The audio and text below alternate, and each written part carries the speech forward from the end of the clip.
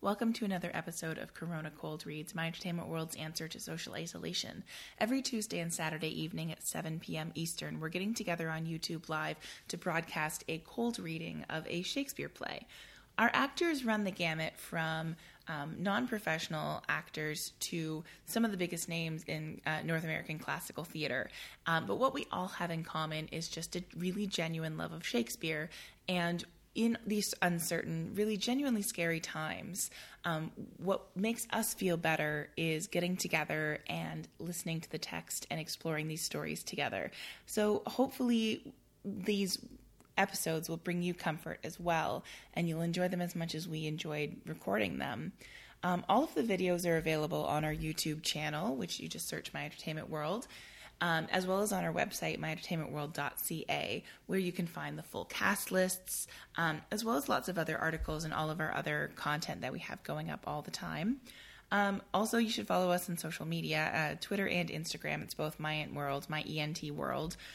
There you'll be able to see highlights from all of the recordings, as well as you can get the links to watch us live. But we also have all sorts of content created just specifically for those platforms. In addition to, that's where you can find links to all of our website content as well, which is myentertainmentworld.ca. The videos do stay up after the live recordings. You can watch them after the fact, or you can catch the audio version in the podcast feed, which is you just search My Entertainment World in iTunes, and there you'll find all of our different podcast series where we have the favorite series, the Shakespeare series, the nominee interview series, Corona Cold Reads, Corona Movie Club, Season 1, Episode 1, and the My Entertainment World podcast. Tons of different things happening. There's never been a better time to subscribe to our podcast. We have so much content happening right now. But you're here for Corona Cold Reads for Shakespeare. So these are cold reads for the most part. Our actors did not have more than a day, maybe two, if they're lucky, to look over the text if they wanted to. Most of them didn't have the chance to, so it is just them sitting down and reading it cold. So you'll be able to hear that. There will be some rocky moments and some times when we may have to pause and wonder why somebody's got their Zoom on mute, or you know how things happen. We're all adjusting to these new technologies to cope with what we're going through right now. So I hope you enjoy. So today's reading is Taming of the Shrew, which, like Merchant of Venice, which we talked about a few weeks ago, is one of those plays that has aged not necessarily poorly, although yes, poorly, but also it's aged into a different kind of play. It's a really tricky one to read just on the paper because it's best when directed, when the actors have a chance to really sort of dive in and decide on what it is about their interpretation of their characters that's going to make the actions of those characters in this particular play feel okay in 2020, and also like what is behind them, what is motivating some of the like ridiculous, terrible things that they do and say to each other. It's a really tricky play. It's got a lot of misogyny to it, but if directed correctly and interpreted interestingly, it can be about a misogynistic culture as opposed to a misogynistic play. You can find a lot of meaning in it. So for that reason, it's kind of a tricky one to just read through, especially relatively cold reading. It's not directed, it's not on its feet, all that stuff. It's tricky. But it's still got some really interesting language in it. It's got one of my favorite lines, if not my favorite line in all of Shakespeare, is spoken by Kate. To paraphrase, it's basically, your betters have heard me speak my piece, and if you cannot, you'd better shut up, which is just fabulous. I think it's so fun. Our Kate here is Tori Urquhart, and our Petruchio is Scott Garland, and because of who Tori Urquhart and Scott Garland are, I'm actually going to tell you, if you have the option, I know some people listen while running or in their car or whatever, and if audio form is your only option, by all means, listen and you'll have a fun time with this crazy play. But if you have the option, this more than any of our others, I highly, highly recommend watching the YouTube video instead of the audio version. Because Tori and Scott, despite being in different physical places, found a way to work together physically. That was just really fun and really thrilling. And I wouldn't want you to miss it. So if you can, stop right here, go to the YouTube video, watch that instead. But if you can't, the audio version is plenty fun as well. So I hope you enjoy. So, The Taming of the Shrew, Act 1, Scene 1. Before an alehouse on a heath, enter hostess and Sly. I'll fees you in faith. A pair of socks, you rogue! They are a baggage. The Slys are no rogues. Look in the chronicles. We came in with Richard Conqueror. Therefore, pausas palabris. Let the world slide. Cessa! You will not pay for the glasses you burst? No, not a denier. Go, by Geronimy. Go to thy cold bed and warm thee. I know my remedy. I must go fetch the third burrow. Exit. Third or fourth or fifth burrow. I'll answer him by law. I'll not budge an inch, boy. Let him come, and kindly. Falls asleep. Horns winded. Enter a lord from hunting with his train. Huntsman, I charge thee, tender well my hounds. Brock Merriman, the poor cur is embossed, and couple clouded with the deep-mouthed bruch. Saw'st thou not, boy, how Silver made it good at the hedge corner in the coldest vault? I would not lose the dog for 20 pound. Why, Bellman is as good as he, my lord. He cried upon it at the merest loss, and twice today picked out the dullest scent. Trust me, I take him for the better dog. Thou'rt a fool. If Echo were as fleet, I would esteem him worth a dozen such. But sup well and look into them all. Tomorrow I intend to hunt again. I will, my lord. What's here? One dead or drunk? See, doth he breathe? He breathes, my lord. Were he not warmed with ale, this were a bed but cold to sleep so soundly. Oh, monstrous beast! How like a swine he lies! Grim death, how foul and loathsome is thine image! Sirs, I will practice on this drunken man. What think you? If he were conveyed to bed, wrapped in sweet clothes, rings put upon his fingers, a most delicious banquet by his bed, and brave attendants near him when he wakes, would not the beggar then forget himself? Believe me, Lord. That's your line. I think he cannot choose. It would seem strange unto him when he waked. Even as a flattering dream or worthless fancy. Then take him up and manage well the jest. Carry him gently to my fairest chamber, and hang it round with all my wanton pictures. Balm his foul head in warm distilled waters, and burn sweet wood to make the lodging sweet. Procure me music ready when he wakes, to make a dulcet and a heavenly sound. And if he chance to speak, be ready straight, and with a low submissive reverence say, what is your honor will command? Let one attend him with a silver basin full of rose water and bestrewed with flowers, another bear the ewer, and the third a diaper, and say, will't please your lordship cool your hands? Some one be ready with a costly suit to ask him what apparel he will wear. Another tell him of his hounds and horse, and that his lady mourns at his disease. Persuade him that he hath been lunatic, and when he says he is, say that he dreams, for he is nothing but a mighty lord. This do, and do it kindly, gentle sirs. A holy pastime passing excellent, if it be husbanded with modesty. My lord, I warrant you we will play our part, as he shall think by our true diligence he is no less than what we say he is. Take him up gently, and to bed with him, and each one to his office when he wakes. Some bear out Sly. A trumpet sounds. Sirrah, go see what trumpet 'tis that sounds. Exit serving man. Belike some noble gentleman that means travelling some journey to repose him here. Re-enter serving man. How now? Who is it? And it please your honor, players that offer service to your lordship. Ah, bid them come near. Enter players. Now, fellows, you are welcome. We thank your honor. Do you intend to stay with me tonight? So please your lordship to accept our duty. With all my heart. This fellow I remember, since once he played a farmer's eldest son. 'Twas where you wooed the gentlewoman so well. I have forgot your name, but sure, that part was aptly fitted and naturally performed. I think 'twas Soto that your honor means. 'Tis very true. Thou didst it excellent. Well, you are come to me in a happy time, the rather for I have some sport in hand wherein your cunning can assist me much.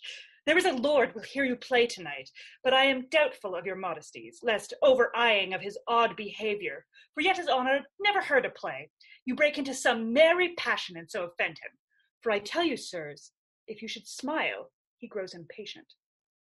Fear not, my lord. We can contain ourselves, were he the veriest antic in the world. Go, Sirrah, take them to the buttery, and give them friendly welcome, everyone. Let them want nothing that my house affords. Exit 1 with the players. Sirrah, go you to Bartholomew, my page, and see him dressed in all suits like a lady.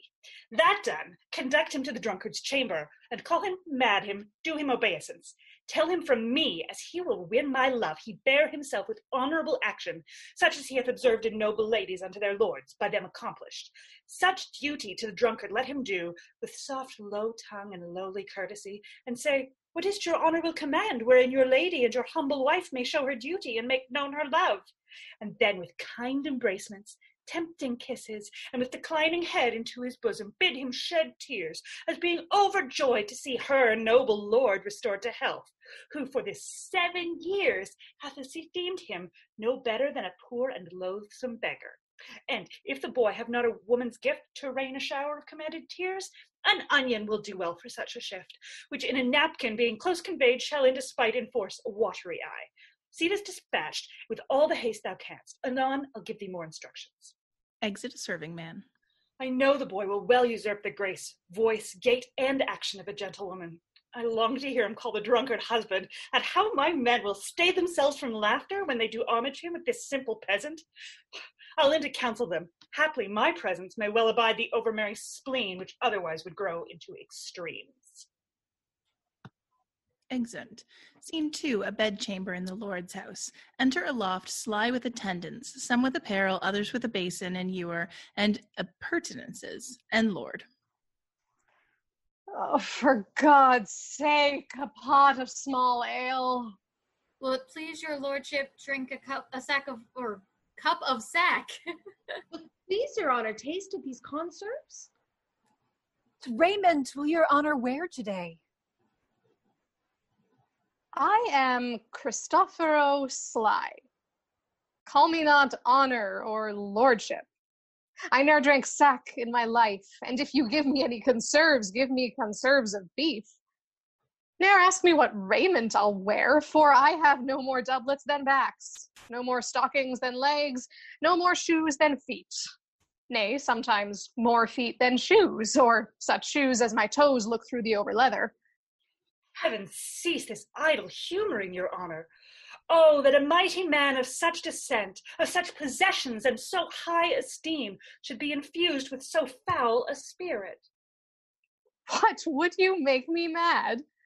Am not I Christopher Sly, old Sly's son of Burdenheath, by birth a peddler, by education a card maker, by transmutation a bear herd, and now, by present profession, a tinker? Ask Marion Hackett, the fat alewife of Wincott, if she know me not. If she say, I am not 14 pence on the score for sheer ale, score me up for the lyingest knave in Christendom. What? I am not bestraught.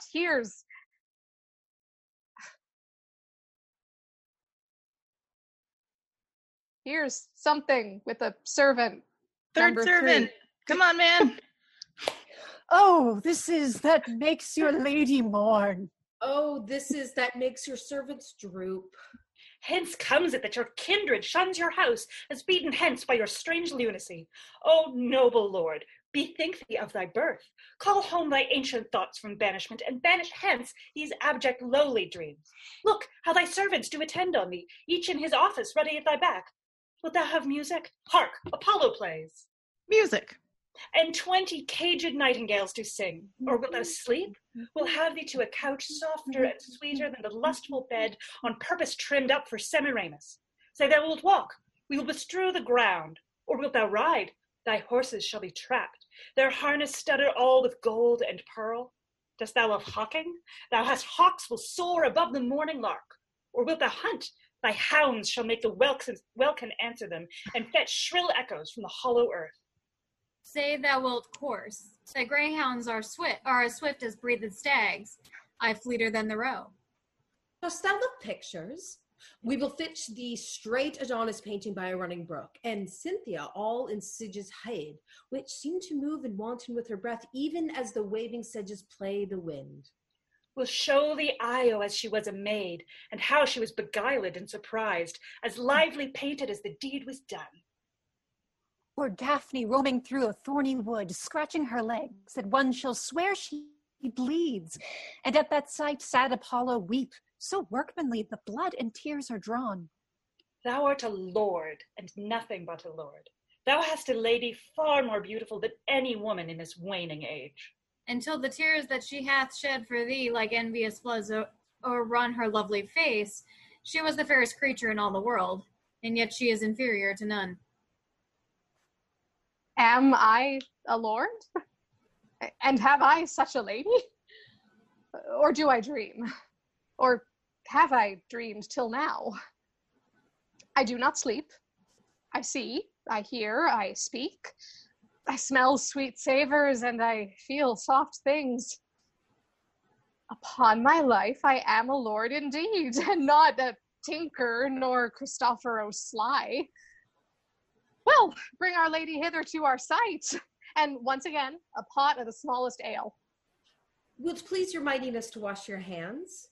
Oh, how we joy to see your wit restored. Oh, that once more you knew but what you are. In 15 years you have been in a dream, or when you waked, so waked as if you slept. These 15 years, by my faith, a goodly nap. But did I never speak of all that time? Oh, yes, my lord, but very idle words.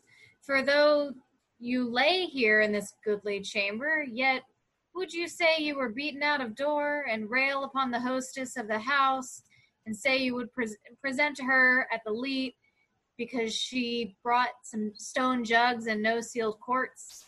Sometimes you would call out for Cecily Hackett. Aye, the woman's maid of the house. Why, sir, there, no house, nor no such maid, nor no such men as you have reckoned up, as Stephen Slide, and did John Naps of Greece, and Peter Turf, and Henry Pimpernel, and 20 more such names and men as these, which never were, nor no man ever saw. Now, Lord be thanked for my good amends. Amen. I thank thee. Thou shalt not lose by it. Enter the page as a lady with attendants. How fares my noble lord? Marry, I fare well, for here is cheer enough. Where is my wife? Here, noble lord. What is thy will with her? Are you my wife, and will not call me husband? My men should call me lord. I am your goodman.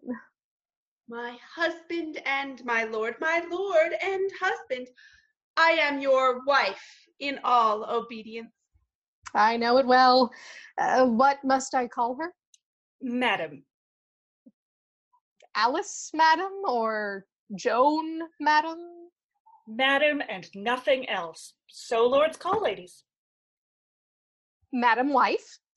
They say that I have dreamed and slept above some 15 year or more. Aye, and the time seems 30 unto me, being all this time abandoned from your bed. 'Tis much. Servants, leave me and her alone. Madam, undress you and come now to bed. Thrice, noble lord, let me entreat of you to pardon me yet for a night or two, or if not so, until the sun be set. For your physicians have expressly charged in peril to incur your formal malady, that I should yet absent me from your bed. I hope this reason stands for my excuse. Aye, it stands so that I may hardly tarry so long. But I would be loath to fall into my dreams again. I will therefore tarry, in despite of the flesh and the blood. Enter a messenger. Your Honor's players, heeding your amendment, are come to play a pleasant comedy. For so your doctors hold it very meet. Seeing too much sadness hath congealed your blood, and melancholy is the nurse of frenzy. Therefore they thought it good you hear a play, and frame your mind to mirth and merriment, which bars 1,000 harms and lengthens life. Marry, I will. Let them play it. Is not a comedy a Christmas gambled or a tumbling trick? No, my good lord, it is more pleasing stuff. What, household stuff? It is a kind of history. Well, we'll see it. Come, madam wife, sit by my side and let the world slip. We shall ne'er be younger. Flourish. Act 1, Scene 1, Padua, a public place. Enter Lucentio and his man Tranio. Tranio, since for the great desire I had to see fair Padua, nursery of arts, I am arrived for fruitful Lombardy, the pleasant garden of great Italy, and by my father's love and leave am armed with his goodwill and thy good company. My trusty servant, well approved in all, here let us breathe and happily institute a course of learning and ingenious studies. Pisa, renowned for grave citizens, gave me my being, and my father first. A merchant of great traffic through the world, Vincentio, come of Bentivogli. Vincentio's son, brought up in Florence, it shall become to serve all hopes conceived, to deck his fortune with his virtuous deeds. And therefore, Tranio, for the time, I study virtue, and that part of philosophy I apply that treats of happiness, by virtue specially to be achieved. Tell me thy mind, for I have Pisa left, and am to Padua come, as he that leaves a shallow plesh to plunge him in the deep, and with satiety seeks to quench his thirst. Mi perdonato, gentle mastermind. I am in all affected as yourself, glad that you thus continue your resolve to suck the sweets of sweet philosophy. Only, good master, while we do admire this virtue and this moral discipline, let's be no Stoics nor no stocks, I pray, or so devote to Aristotle's checks as Ovid be an outcast quite abjure. Bulk logic with acquaintance that you have and practice rhetoric in your common talk, music and poesy used to quicken you. The mathematics and the metaphysics fall to them as you find your stomach serves you. No profit grows where there is no pleasure taken. In brief, sir, study what you most affect. Gramercies, Tranio. Well, dost thou advise? If, Biendello, that word come, we could at once put us in readiness and take a lodging, fit to entertain such friends as time and Padua shall beget. But stay a while. What company is this? Master, some show to welcome us to town. Enter Baptista, Caterina, Bianca, Gremio, Hortensio, Lucentio, and Tranio stand by. Gentlemen, importune me no farther, for how I firmly am resolved, you know. That is, not bestow my youngest daughter before I have a husband for the elder. If either of you both love Caterina, because I know you well and love you well, leave shall you have to court her at your pleasure. To court her, rather. She's too rough for me. There, Hortensio. Will you any wife? I pray you, sir. Is it your will to make a stale of me amongst these mates? Mates, maid. How mean you that? No mates for you unless you were of gentler, milder mold. Oh, thanks, sir. You shall never need to fear. I wish it would not halfway to her heart. But if it were, doubt not her care should be to comb your noddle with a three-legged stool, and paint your face, and use you like a fool. From all such devils, good Lord, deliver us. And me too, good Lord. Hush, master. Here's some good pastime toward. That wench is stark mad or wonderful forward. But in the other's silence do I see maid's mild behavior and sobriety. Peace, Tranio. Well said, master. Mum, and gaze your fill. Gentlemen, that I may soon make good what I have said, Bianca, get you in, and let it not displease thee, good Bianca, for I will love thee ne'ertheless, my girl. A pretty Pete. It is best to put finger in the eye, and she knew why. Sister, content you in my discontent. Sir, to your pleasure humbly I subscribe. My books and instruments shall be my company. On them to look and practice by myself. Hark, Tranio, thou mayest hear Minerva speak. Signor Baptista, will you be so strange? Sorry am I that our goodwill affects Bianca's grief.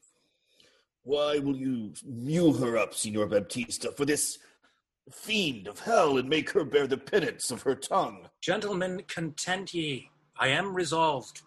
Go in, Bianca. And for I know she taketh most delight in music, instruments, and poetry, schoolmasters will I keep within my house fit to instruct her youth. If you, Hortensio, or Signor Gremio, you know any such, prefer them hither. For to cunning men I will be very kind and liberal to mine own children in good bringing up. And so farewell. Katerina, you may stay, for I have more to commune with Bianca. Exit Bianca and Baptista. Why? And I trust I may go too, may I not? What? Shall I be appointed hours, as though belike I knew not what to take and what to leave? Exit. You may go to the devil's dam, your gifts are so good. Here's none will hold you. Their love is not so great, Hortensio, but we may blow our nails together and fast it fairly out, our cakes dough on both sides. Farewell, yet, for the love I bear my sweet Bianca, if I can by any means light on a fit man to teach her that wherein she delights, I will wish him to her father. So will I, Signor Gremio. But a word, I pray. Though the nature of our quarrel yet never brooked parley, know now, upon advice, it toucheth us both, that we may yet again have access to our fair mistress, and be happy rivals in Bianca's love, to labor and effect one thing specially. What's that, I pray? Marry, sir, to get a husband for her sister. A husband? A devil? I say a husband. I say a devil. Thinkest thou, Hortensio, though her father be very rich, any man is so very a fool to be married to hell? Tush, Gremio. Though it pass your patience and mine to endure her loud alarms, why, man, there be good fellows in the world, and a man could light on them, would take her with all faults and money enough. I cannot tell, but I had as lief to take her dowry with this condition, to be whipped at the high cross every morning. Faith, as you say, there's small choice in rotten apples, but come, since this bar-in-law makes us friends, it shall be so far forth friendly maintained, all by helping Baptista's eldest daughter to a husband. We set his youngest free for a husband, and then have to it afresh.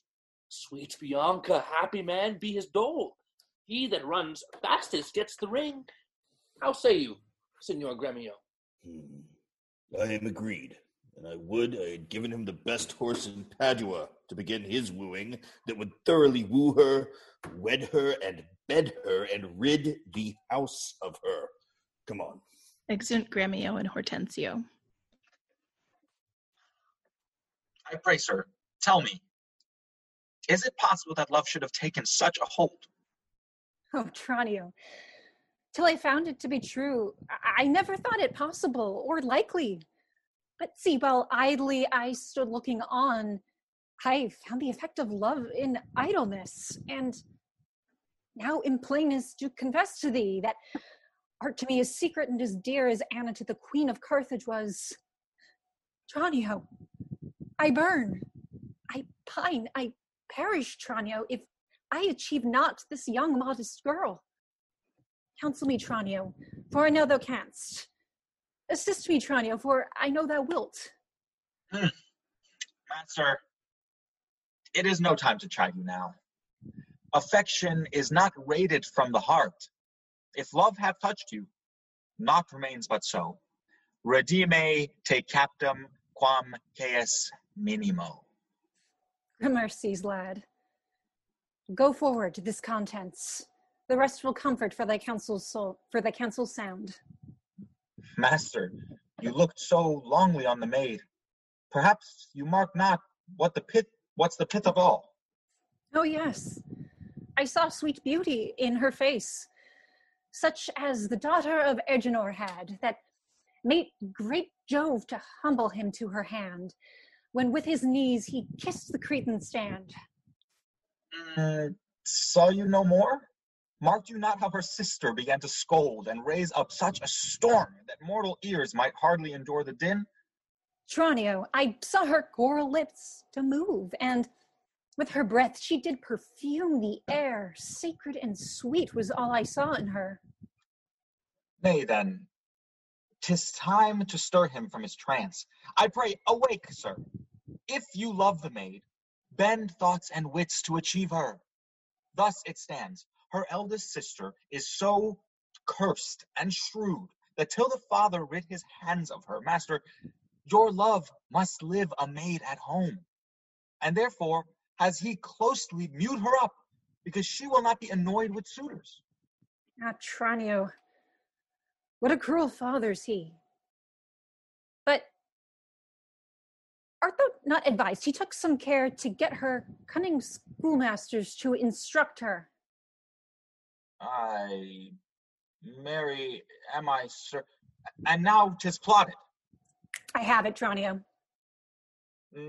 Master, for my hand, both our inventions meet and jump in one. Tell me thine first. No, you will be the schoolmaster and undertake the teaching of the maid. That's your device. It is. May it be done. Not possible. For who shall bear your part and be in Padua here, Vincentio's son? Keep house and ply his book, welcome his friends, visit his countrymen, and banquet them. Basta. Content thee, for I have it in full.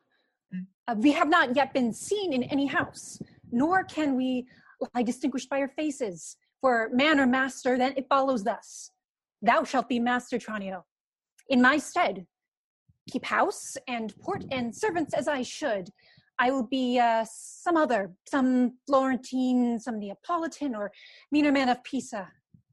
'Tis hatched, and shall be so. Tranio, at once, uncase thee, take my colored hat and cloak, and when Biodello comes, he waits on thee, but I will charm him first to keep his tongue. So had you need. In brief, sir, sit it your pleasure is, and I am tied to be obedient. For so your father charged me at our parting. Be serviceable to my son, quoth he. Although, I think 'twas in another sense. I am content to be Lucentio, because so well I love Lucentio. Tranio, be so, because Lucentio loves. And let me be a slave to achieve that mind, whose sudden sight hath thralled my wounded eye. Oh, here comes the rogue. Enter Biondello. Sirrah, where have you been? Where have I been? Nay, how now? Where are you? Master, has my fellow Tranio stolen your clothes, or you stolen his? Or both? Pray, what's the news? Sirrah, come hither. 'Tis no time to jest, and therefore frame your manners to the time. Your fellow Tranio here, to save my life, puts my apparel and my countenance on, for I am escape. For my escape have put on his, for in a quarrel, since I came ashore, I killed a man, and fear I was descried. Wait you on him. I charge you as becomes, while I make way from hence to save my life. You understand me? I, sir? Ne'er a whit. And not a jot of Tranio in your mouth. Tranio is changed into Lucentio. The better for him. Would I were so too. So could I, faith, boy, to have the next wish after, that Lucentio indeed had Baptista's youngest daughter. But, sirrah, not for my sake, but your master's, I advise you use your manners discreetly in all kind of companies. When I am alone, why then I am Tranio, but in all places else, your master, Lucentio. Tranio, let's go. Oh, one thing more rests if thyself execute to make one among the wooers. If thou ask me why, sufficeth my reasons are both good and weighty. Exeunt. The presenters above speak. My lord, you nod. You do not mind the play.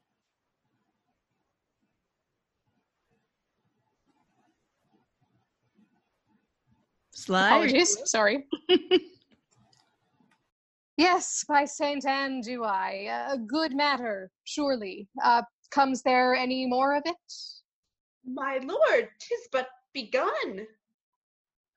'Tis a very excellent piece of work, madam, lady. Would 'twere done. They sit and mark. Scene 2, Padua before Hortensio's house. Enter Petruchio and his man Grumio. Ah, Verona.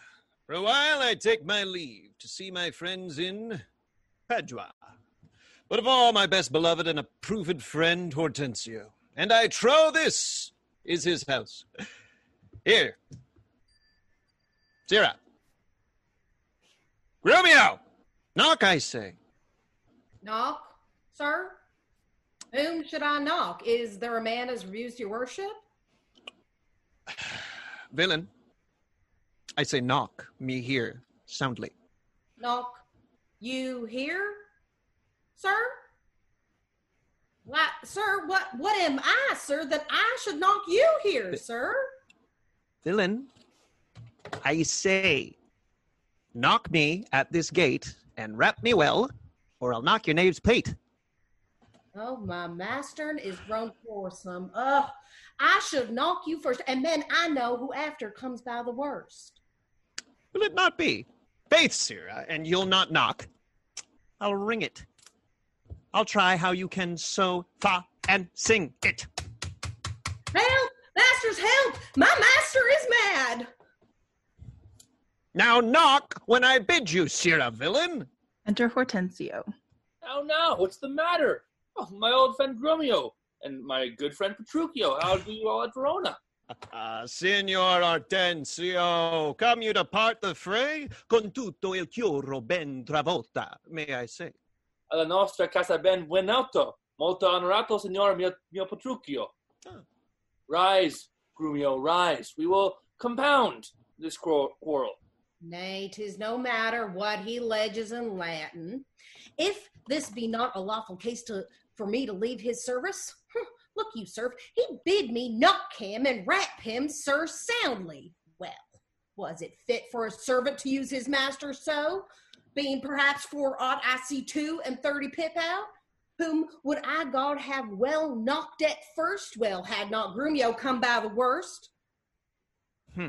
A senseless villain. Good Hortensio, I bade the rascal knock upon your gate, and could not get him for my heart to do it.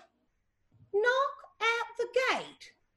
Oh, heavens! Spake you not these words plain? Sirrah, knock me here, rap me here, knock me well and knock me soundly? And come you now with knocking at the gate. Sirrah, be gone or talk not, I advise you. Petruchio, patience. I am Grumio's pledge. Why, this a heavy chance twixt him and you, your ancient, trusty, pleasant servant Grumio, and tell me now, sweet friend, what happy gale blows you to Padua, here from old Verona? Oh, such winds as scatters young men through the world, to seek their fortunes farther than at home, where small experience grows. But in a few, Signor Hortensio, thus it stands with me.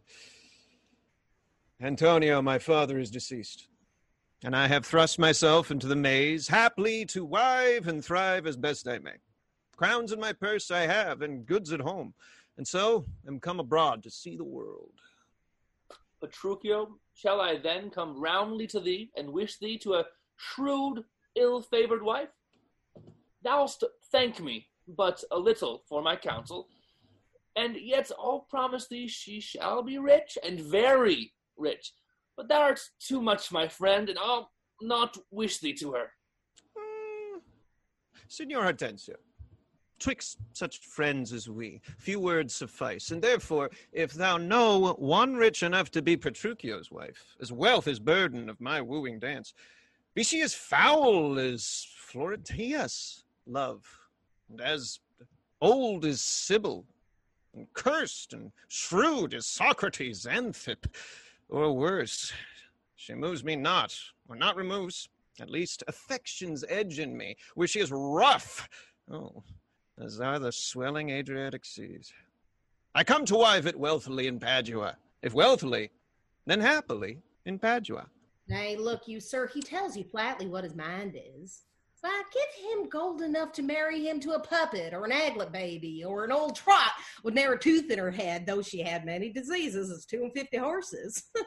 Why, nothing comes amiss, so money comes with all.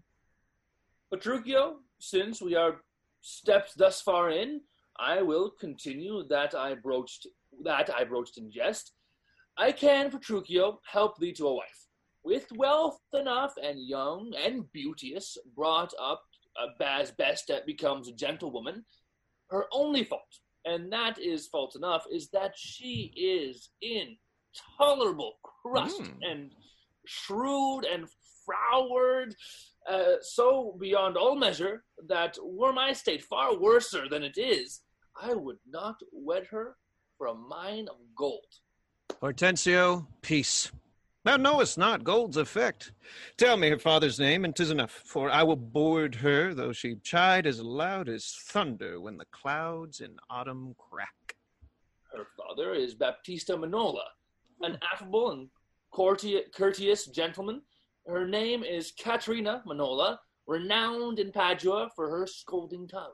I know her father, though I know not her, and he knew my deceased father well. I will not sleep, Hortensio, till I see her. And therefore, let me be thus bold with you, to give you over at this first encounter, unless you will accompany me thither. I pray you, sir, let him go while his humor lasts. Oh, my word, and she knew him as well as I do. She would think scolding him would do little good upon him. She may perhaps call him half a score knave or so. Why, that's nothing. And he begun once, he'll rail in his rope tricks. I tell you, sir, and she stand him but a little, he will throw a figure in her face and so disfigure her with that she held no more eyes to see withal than a cat. You know not him, sir. Terry, Petruchio, I must go with thee, for in Baptista's keep my treasure is. He hath the jewel of my life in hold, his youngest daughter, beautiful Bianca, and her withholds from me and other more, suitors to her and rivals in my love, supposing it a thing impossible, for those defects I have before rehearsed, that ever Caterina will be wooed. Therefore this order hath Baptista taken, that none shall have access unto Bianca till Caterina, the cursed, have got a husband. Caterina the curse. Woo, a title for a maid of all titles the worst. Oh, now shall my friend Petruchio do me grace and offer me disguised in sober robes to old Baptista as a schoolmaster well seen in music to instruct Bianca, that so I may by this device at least have leave and leisure to make love to her and unsuspected court her by herself. Here's no knavery. See, to beguile the old folks, how the young folks lay their heads together. Master, look about you. Who goes there, huh? Peace, Grumio. It is the rival of my love. Petruchio, stand by a while. Okay. Enter Gremio and Lucentio disguised. Ooh, a proper stripling and Amorius. Oh, very well. I have perused the note. Hark you, sir. I'll have them very fairly bound, all books of love, seated at any hand, and see you read no other lectures to her. You understand me. Over and beside Signor Baptista's liberality, I'll mend it with a largesse. Take your paper, too, and let me have them very well perfumed, for she is sweeter than perfume itself to whom they go. What will you read to her? Whatever I read to her, I'll plead for you as for my patron. Stand you so assured, as firmly as yourself were still in place. Yea, and perhaps with more successful words than you, unless you are a scholar, sir. Oh, this learning, what a thing it is. Oh, this woodcock, what an ass it is. Hey, peace, Sirrah. Grumio, Mum, God save you, Senor Gremio. And you are well met, Signor Hortensio. Trow you whither I am going? To Baptista Minola. I promise to inquire carefully about a schoolmaster for the fair Bianca. And by good fortune, I've lighted well on this young man for learning and behavior fit for her turn, well read in poetry and other books, good ones, I warrant ye. 'Tis well, and I have met a gentleman, hath promised me to help me to another, a fine musician to instruct our mistress. So shall I no wit be behind in duty to fair Bianca, so beloved of me? Beloved of me, and that my deeds shall prove. And that his bags shall prove. Gremio, 'tis now no time to vent our love. Listen to me, and if you speak me fair, I'll tell you news indifferent good for either. Here is a gentleman whom by chance I met, upon agreement from us to his liking, will undertake to woo curse Katerina, yea, and to marry her, if her dowry please.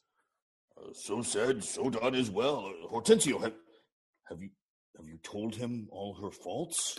I know she is an irksome, brawling scold. If that be all, masters, I hear no harm. No, say'st me so, friend. What countryman?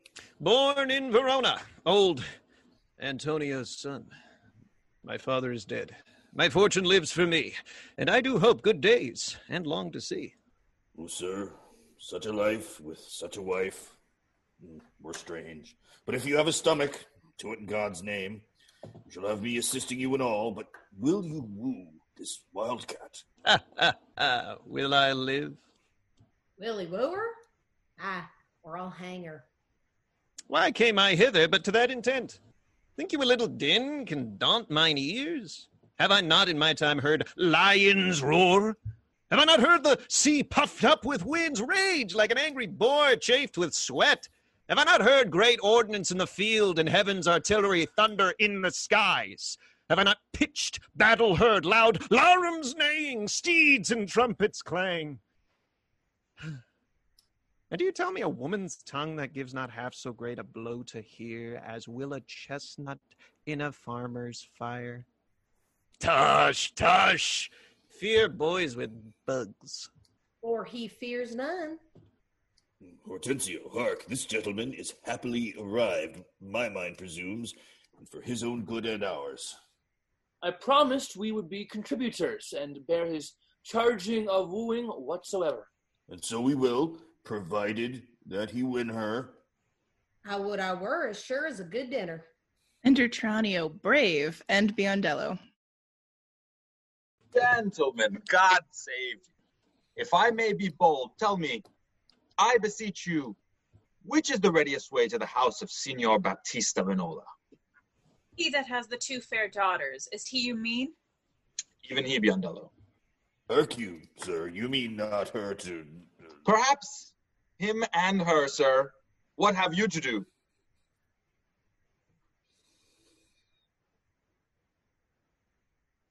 What have you to do?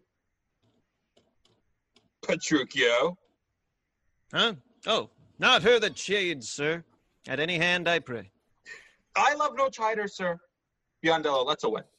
Well begun, Tranio. Sir, a word ere you go. Are you a suitor to the maid you talk of? Yea or no? And if I be, sir, is it any offense? No, if without more words you will get you hence. Hey, sir, I pray, are not the streets as free for me as for you? But so is not she. For what reason, I beseech you? For this reason, if you'll know that she's the choice love of Senor Gremio. That she's the chosen of Signor Hortensio. Softly, my masters. If you be gentlemen, do me this right. Hear me with patience. Baptista is a noble gentleman, to whom my father is not all unknown. And were his daughter fairer than she is, she may more suitors have, and me for one. fair Letta's daughter had 1,000 wooers, then well, one more may fair Bianca have. And so she shall. Lucentio shall make one, though Paris came in hope to speed alone. But this gentleman will out-talk us all. Sir, give him a head. I know he'll prove a jade. Hortensio, to what end are all these words? Sir, let me be so bold as ask you, did you ever see Baptista's daughter? No, sir. But here I do that he hath two, the one as famous for a scolding tongue as is the other for beauteous modesty. Ah, sir, the first one's for me. Let her go by. Yea, leave that labor to great Hercules, and let it be more than Alcides 12. Sir, understand you this of me in sooth. The youngest daughter whom you hearken for, her father keeps from all access of suitors, and will not promise her to any man until the elder sister first be wed. The younger then is free, and not before. If it be so, sir, that you are the man must stead us all and me amongst the rest. And if you break the ice and do this feat, achieve the elder, set the younger free for our access, whose hap shall be to have her will not so graceless be to the ingrate. Sir, you say well, and well you do conceive, and since you do profess to be a suitor, you must, as we do, gratify this gentleman, to whom we all rest generally beholden. Sir, I shall not be slack. In sign whereof, please ye we may contrive this afternoon, and quaff carouses to our mistress's health, and do as adversaries do in law, strive mightily, but eat and drink as friends.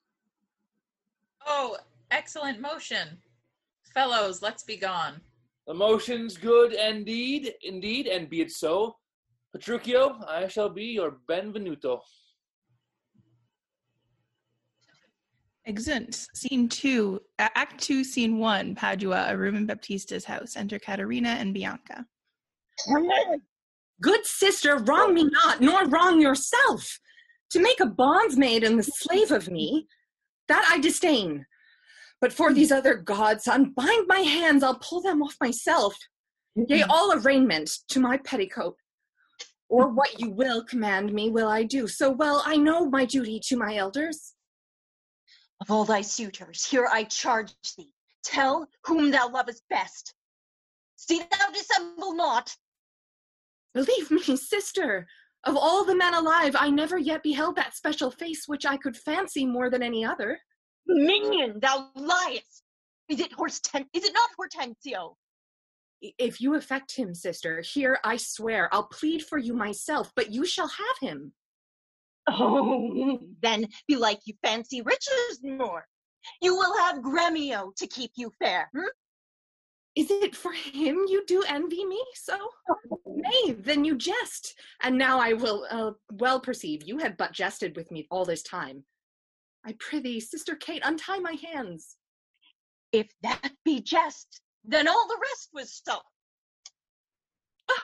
Why, how now, dame? Whence grows this insolence? Bianca, stand aside. Poor girl, she weeps. Go ply thy needle, meddle not with her. For shame, thou helding of a devilish spirit. Why dost thou wrong her that did ne'er wrong thee? When did she cross thee with a bitter word? Her silence flouts me, and I'll be revenged. What? Flies after Bianca. In my sight. Bianca, get thee in. Exit Bianca. What? Will you not suffer me? Nay, now I see she is your treasure. She must have a husband. I must dance barefoot on her wedding day, and for your love for her, lead apes into hell. Talk not to me. I will go sit and weep till I can find occasion of revenge. Exit. Was ever gentleman thus grieved as I? But who comes here? Enter Gremio Lucentio in the habit of a mean man, Petruchio with Hortensio as a musician, and Tranio with Biondello bearing a lute and books. Good morrow, neighbor Baptista. Good morrow, neighbor Gremio. God save you, gentlemen. And you, good sir, pray, have you not a daughter called Katharina, fair and virtuous? I have a daughter, sir, called Katrina. You are too blunt. Go to it orderly. You wrong me, Signor Gremio. Give me leave. I am a gentleman of Verona, sir, at hearing of her beauty and her wit, her affability and bashful modesty, her wondrous qualities and mild behavior, am bold to show myself a forward guest within your house, to make mine eyes the witness of that report which I so oft have heard. And for an entrance to my entertainment, I do present you with a man of mine, cunning in music and in mathematics, to instruct her fully in those sciences, whereof I know she is not ignorant, except of him, or else you do me wrong. His name is Liccio, born in Mantua. You're welcome, sir.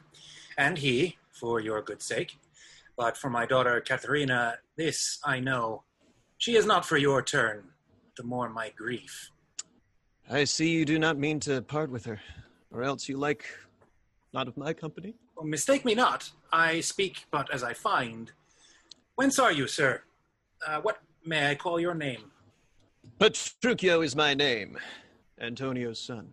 A man well known throughout all Italia. I know him well. You are welcome for his sake. Yeah. Saving your tale, Petruchio, I pray, let us, that are poor petitioners, speak too. Bacare, you are marvelous forward. Oh, pardon me, Signor Gremio. I would fain be doing. I doubt not, sir, but you will curse your wooing. Neighbor, this is a gift very grateful, I'm sure of it, to express the like kindness myself that have been more kindly beholding to you than any, freely give unto you this young scholar, that hath long been studying at Rheims, as cunning in Greek, Latin, and other languages as the other in music and mathematics.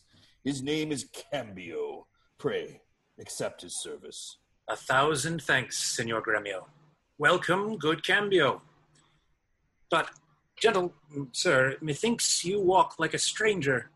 May I be so bold to know the cause of your coming? Pardon me, sir. The boldness is mine own.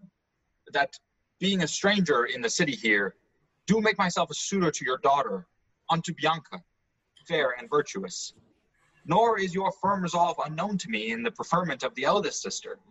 This liberty is all that I request, that upon knowledge of my parentage, I may have welcome amongst the rest that woo, and free access and favor as the rest. And toward the education of your daughters, I here bestow a simple instrument, and this small packet of Greek and Latin books. If you accept them, then their worth is great. Lucentio is your name? Of whence, I pray? Of Pisa, sir. Son to Vincentio. A mighty man of Pisa. By report I know him well. You are very welcome, sir. Take you the lute, and you the set of books. You shall go see your pupils presently. Holla, within! Sirrah, lead these gentlemen to my daughters, and tell them both these are their tutors. Bid them use them well. Exit servant with Lucentio and Hortensio, Biondello following. We will go walk a little in the orchard, and then to dinner. You are passing welcome, and so I pray you all to think yourselves. Ah, Signor Baptista, my business asketh haste, and every day I cannot come to woo. You knew my father well, and in him me left solely heir to all his lands and goods, which I have bettered rather than decreased. Then tell me, if I get your daughter's love, what dowry shall I have with her to wife? After my death, the 1/2 of my lands, and in possession 20,000 crowns. And for that dowry, I'll assure her of her widowhood, be it that she survived me in all my lands and leases whatsoever. Let specialities be therefore drawn between us, that covenants may be kept on either hand. Aye, when the special thing is well obtained, that is, her love, for that is all in all. Why, that is nothing. For I tell you, Father, I am a peremptory as she proud-minded. And where two raging fires meet together, they do consume the thing that feeds their fury. Though little fire grows great with little wind, yet extreme gusts will blow out fire and all. So I tell to her, and so she yields to me. For I am rough and woo, not like a babe. Well mayst thou woo, and happy be thy speed. But be thou armed for some unhappy words. Aye, to the proof, as mountains are for winds, that shake not, though they blow perpetually. Re-enter Hortensio with his head broke. How now, my friend? Why dost thou look so pale? For fear, I promise you, if I look pale. What? Will my daughter prove a good musician? I think she'll sooner prove a soldier. Iron may hold with her, but never lutes. Why, then thou canst not break her to the lute? Why no, for she hath broke the lute to me. I did but tell her she mistook her frets and bowed her hand to teach her fingering when, with a most impatient, devilish spirit, frets call you these, quoth she, I'll fume with them, and with that word she struck me on the head, and through the instrument my pate made way, and there I stood amazed for a while, as on a pillory looking through the lute, while she did call me rascal fiddler and twangling jack with 20 such vile terms as had she studied to misuse me so. Now by the world, it is a lusty wench. I love her 10 times more than e'er I did. Oh, how I long to have some chat with her. Well, go with me and be not discomfited. Proceed in practice with my younger daughter. She's apt to learn and thankful for good turns. Signor Petruchio, will you go with us, or shall I send my daughter Kate to you? I pray you do. Exempt all but Petruchio. I'll attend her here. And woo her with some spirit when she comes. Oh my God.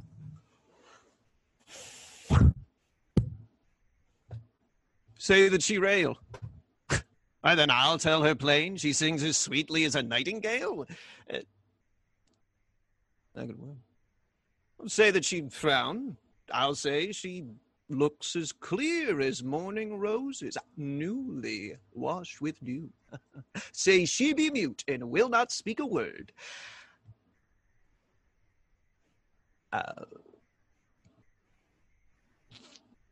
Then I'll commend her volubility, and say she uttereth piercing eloquence. Aha! If she do bid me pack, I'll give her thanks as though she bid me stay by her a week. If she deny to wed, I'll crave the day when I shall ask the banns and when be married. But here she comes. Whew. And now, Petruchio, speak. Enter Katerina. Good morrow, Kate. For that's your name, I hear. Well, have you heard? Something hard of hearing. They call me Katerina. That do talk of me. Oh, you lie. In faith, for you are called plain Kate, and Bonnie Kate, and sometimes Kate the Cursed. But Kate, the prettiest Kate in Christendom, Kate of Kate Hall, my super dainty Kate, for dainties are all Kates, and therefore, Kate, take this of me, Kate of my consolation. Hearing thy mildness praised in every town, thy virtues spoke of, and thy beauty sounded, yet not so deeply as thee belongs, myself am moved to woo thee, O my wife. Moved? Mm-hmm. In good time. Let him that moved you hither remove you hence. I knew you at the first. You were immovable. Why, what's a movable? A joint stool. Ah, thou hast hit it. Come, sit on me. Oh, are made to bear, and so are you. Oh, women are made to bear, and so are you. No such jade as you, if you mean. Alas, good Kate, I will not burden thee.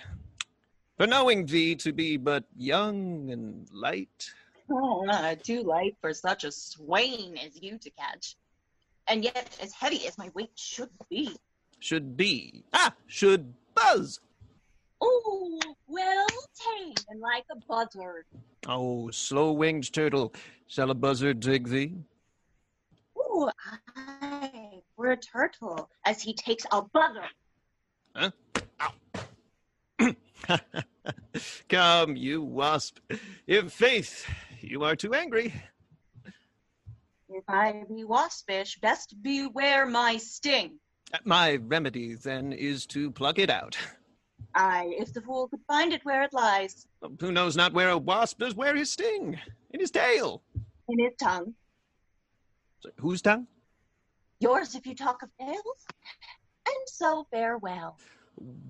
What, with my tongue in your tail? Nay, come again. Good Kate, I am a gentleman. I'll try. Oh, ow. Ow. Ah. Aha! Oh. I swear. I'll cuff you if you strike me again. So may you lose your arms. For if you strike me, you are no gentleman. And if no gentleman, why then no arms. A herald, Kate? Oh, put me in thy books. Oh, what is your crest? A coxcomb? A combless cock. So, Kate will be my hen. No cock of mine, you crow to like a craven. Nay, come, Kate, come. You must not look so sour. It is my fashion when I see a crab. Why, here's no crab, and therefore look not no sour. There is. There is. Well, then show it me. Had I a glass, I would. What? You mean my face?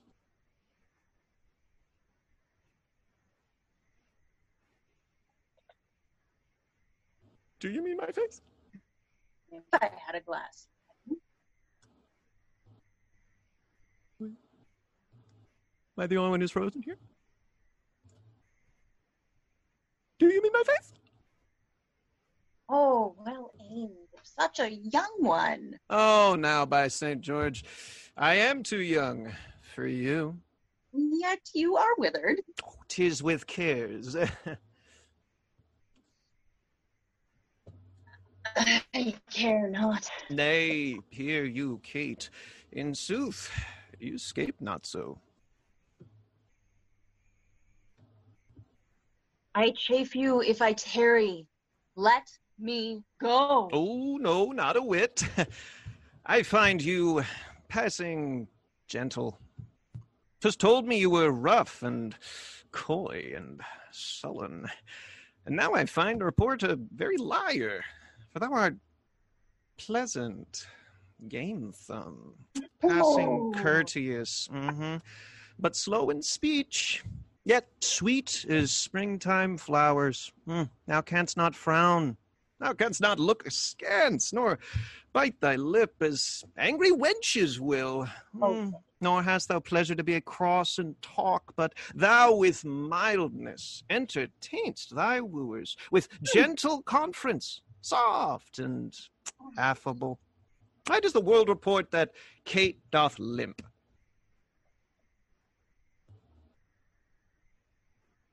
My internet. Oh, slanderous world. Kate, like the hazel twig, eyes straight and slender, and as brown in hue as hazelnuts, and sweeter than the kernels. Oh, let me see thee walk. Thou dost not hate. Go, fool, and whom thou keepst command.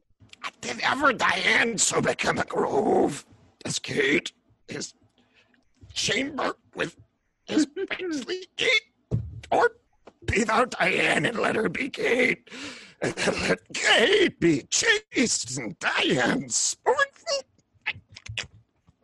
Where did you study all this goodly speech? It is extempore from my mother, Wit. Witty mother. Witless, else her son. Am I not wise? Yes, keep you warm. Marry, so I mean, sweet Katharina, in thy bed.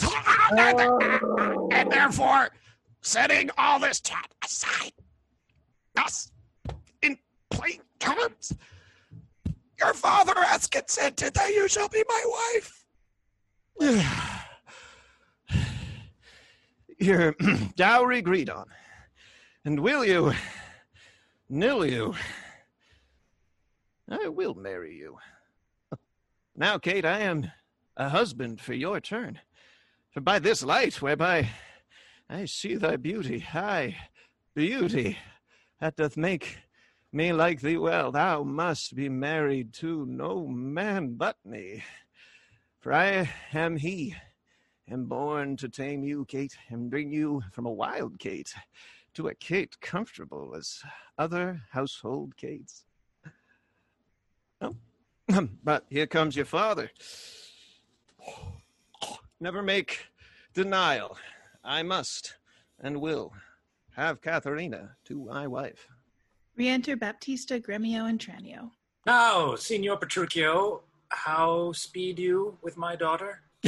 How but well, sir. How but well? It were impossible I should speed amiss. Why? How now, Katerina? In your dumps? Call you me daughter. Now I promise you, you have showed a tender, fatherly regard to wish me wed to one half lunatic, a madcap ruffian, and a swearing jack that thinks with oaths to face the matter out. Father, 'tis thus, yourself and all the world that talked of her have talked amiss of her. If she be cursed, it is for policy, for she's not froward, but modest as a dove. She is not hot, but temperate as the morn. For patience, she will prove a second Griselle, and Roman Lucrece for her chastity. And to conclude, we have agreed so well together that upon Sunday is the wedding day.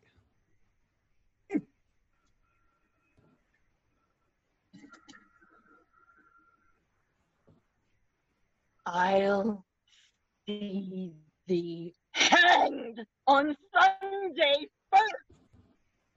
Hark, Petruchio, she says she'll see thee hanged first. Hey then, good night our part. Be patient, gentlemen. I choose her for myself.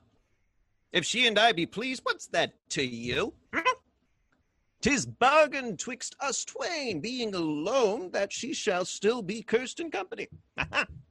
I tell you, 'tis incredible to believe how much she loves me. Oh, the kindest Kate, she hung about my neck.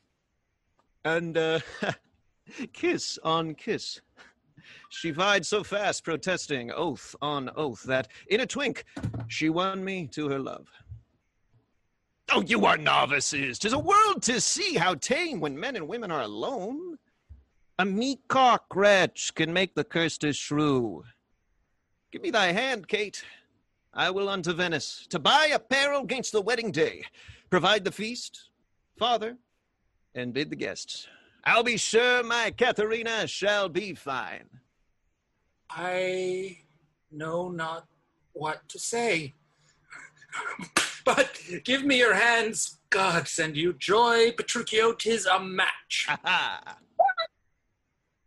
Amen, say we. We will be witnesses. Father and wife and gentlemen, adieu. I will to Venice. Sunday comes apace. We will have rings and things and fine array.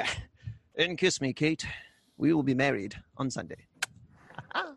Thanks in Petruchio and Katerina severally. Was ever match clapped up so suddenly? Faith, gentlemen, now I play a merchant's part and venture madly on a desperate mart. by you. 'Twill bring you gain or perish on the seas. The gain I seek is quiet in the match. No doubt, but you've got a quiet catch. But now, Baptista, to your younger daughter, now is the day we have long looked for. I am your neighbor, and was suitor first. And I am one that love Bianca more than words can witness, or your thoughts can guess. Youngling, thou canst not love, so dear as I. Greybeard, thy love doth freeze. But thine doth fry. Skipper, stand back. 'Tis age that nourisheth. But youth in ladies' eyes that flourisheth. Content you, gentlemen. I will compound this strife. 'Tis deeds must win the prize, and he of both that can assure my daughter greatest dower shall have my Bianca's love. Say, Signor Gremio, what can you assure her? First, as you know, my house within the city is richly furnished with plate, and gold, basins, and ewers to lave her dainty hands. My hangings, all of Tyrian tapestry, in ivory coffers I have stuffed my crowns, in cypress chests my arras counterpoints, costly apparel, tents, and canopies, fine linen, turkey cushions bossed with pearl, valance of Venice gold and needlework, pewter and brass, and all things that belong to house or housekeeping.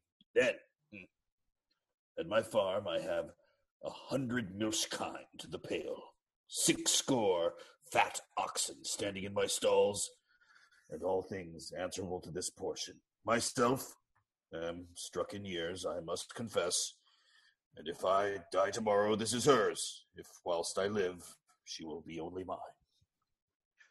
That only came well in. Sir, listen to me. I am my father's heir and only son. If I may have your daughter to my wife, I'll leave her houses 3 or 4 as good, within rich Pisa walls as any one old Signor Gremia has in Padua. Besides, 2,000 ducats by the year of fruitful land, all which shall be her jointure. Why, have I pinched you, Signor Gremio? 2,000 ducats by the year of land, my land amounts not to so much in all. That she shall have, besides, an argosy that now is lying in Marseilles road. What, ha! Have I choked you with an argosy? Gremio, 'tis known my father has no less than 3 great argosies, besides 2 galleasses and 12 tight galleys. These I will assure her, and twice as much, whatever thou offerest next. Nay, I've offered all. I have no more. And she can have no more than all I have. If you like me, she shall have me and mine. Why? Then the maid is mine. From all the world, by your firm promise, Gremio is outdied. I must confess your offer is the best, and let your father make her the assurance she is your own. Else you must pardon me. If you should die before him, where's her dower? Not a cavil. He is old, I young. And may not young men die as well as old? Well, gentlemen, I am thus resolved. On Sunday next, you know, my daughter Katharina is to be married. Now, on the Sunday following, shall Bianca be bride to you, if you this assurance. If not, Signor Gremio, and so I take my leave. And thank you both. Adieu, good neighbor. Exit Baptista. Now I fear thee not, sirrah. Young gamester, your father were a fool to give thee all, and in his waning age set foot under thy table. Tut! A toy. An old Italian fox is not so kind, my boy. Exit. Vengeance on your crafty withered hide. Yet I have faced it with a card of 10. 'Tis in my head to do my master good. I see no reason but supposed Lucentio might get a father called supposed Vincentio, and that's a wonder. Fathers commonly do get their children, but in this case of wooing, a child shall get a sire if I Hail Michael. Exit. Act 3, Scene 1, Padua, Baptista's house. Enter Lucentio, Hortensio, and Bianca. Fiddler, forbear, you grow too forward, sir. Have you soon forgot the entertainment her sister Katerina welcomed you withal?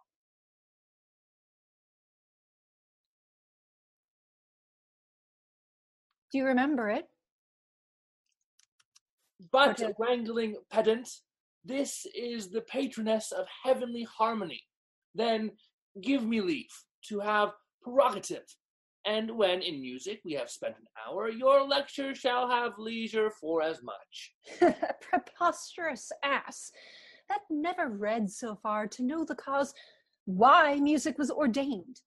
Was it not to refresh the mind of man after his studies or his usual pain? Then give me leave to read philosophy, and while I pause, serve in your harmony. Sirrah, I will not bear these braves of thine. Why, gentlemen, you do me double wrong to strive for that which resteth in my choice. I am no breaching scholar in the schools. I'll not be tied to hours nor to pointed times, but learn my lessons as I please myself. And to cut off all strife, here sit we down. Take you your instrument, play you the whiles. His lecture will be done ere you have tuned. You'll leave his lecture when I am in tune? That will be never. Tune your instrument. Where left we last? Here, madam. Hic ibat simuis, hic est sigea tellus, hic steterat priami regia salsa senis. Construe them. Hic ibat, as I told you before, simuas, I am Lucentio. Hic est, son unto Vincentio of Pisa. Sigia tellus, disguised thus to get your love. Hic steterat, and that Lucentio that comes a-wooing, Priami, is my man Tranio. Regia, bearing my port. Celsa senis, that we might beguile the old pantaloon. Madame, my instrument is in tune. Let's hear. Oh, fie, the treble jars. Spit in the hole, man, and tune again. Now let me see if I can construe it. Hic ibat simois, I know you not. Hic est sigea tellus, I trust you not. Hic steterat priami, take heed, he hear us not. Regia, presume not. Celsa senis, despair not. Madame, 'tis now in tune. Oh, but the bass. The bass is right. 'Tis the bass knave that jars. How fiery and forward our pedant is. Now, for my life, the knave doth court my love. Pedascule, I'll watch you better yet. In time I may believe, yet I mistrust. Mistrust it not. For sure, Echides was Ajax, called so from his grandfather. I must believe my master, else I promise you I should be arguing still upon that doubt. But let it rest. Now, Licio, to you, good masters, take it not unkindly, pray, that I have been thus pleasant with you both. You may go walk and give me leave a while. My lessons make no music in 3 parts. Are you so formal, sir? Well, I must wait. And watch withal, for I be deceived, our fine musician groweth amorous. Madam, before you touch the instrument to learn the order of my fingering, I must begin with the rudiments of art, to teach you gamuts in a briefer sort, more pleasant, pithy, and effectual than hath been taught by any of my trade. And there it is in writing, fairly drawn. Why, I am past my gamut long ago. Yet, read the gamut of Hortensio. Gamut. I am the ground of all accord. A, Ray, to plead Hortensio's passion. B, me, Bianca, take him for thy lord. C, fa, ut, that loves with all affection. D, sol, re, one clef, two notes have I. E, la mi, show pity or I die. Call you this gamut? I know it not. I like it not. Old fashions please me best. I'm not so nice to change true rules for old inventions. Enter a servant. Mistress, your father prays you leave your books. And help to dress your sister's chamber up. You know tomorrow is the wedding day. Farewell, sweet masters both. I must be gone. Exeunt Bianca and servant. Faith, mistress, then I have no cause to stay. Exit. But I have cause to pry into this pedant. Methinks he looks as though he were in love. Yet, if thy thoughts, Bianca, be so humble to cast thy wandering eyes on every stale, seize thee that list. If once I find thee ranging, Hortensio will be quit with thee by changing. Exit. Scene 2, Padua, before Baptista's house. Enter Baptista, Gremio, Tranio, Katharina, Bianca, Lucentio, and others, attendants. Signor Lucentio, this is the appointed day that Katharina and Petruchio should be married, and yet we hear not of our son-in-law. What will be said? What mockery will it be to want the bridegroom when the priest attends to speak the ceremonial rites of marriage?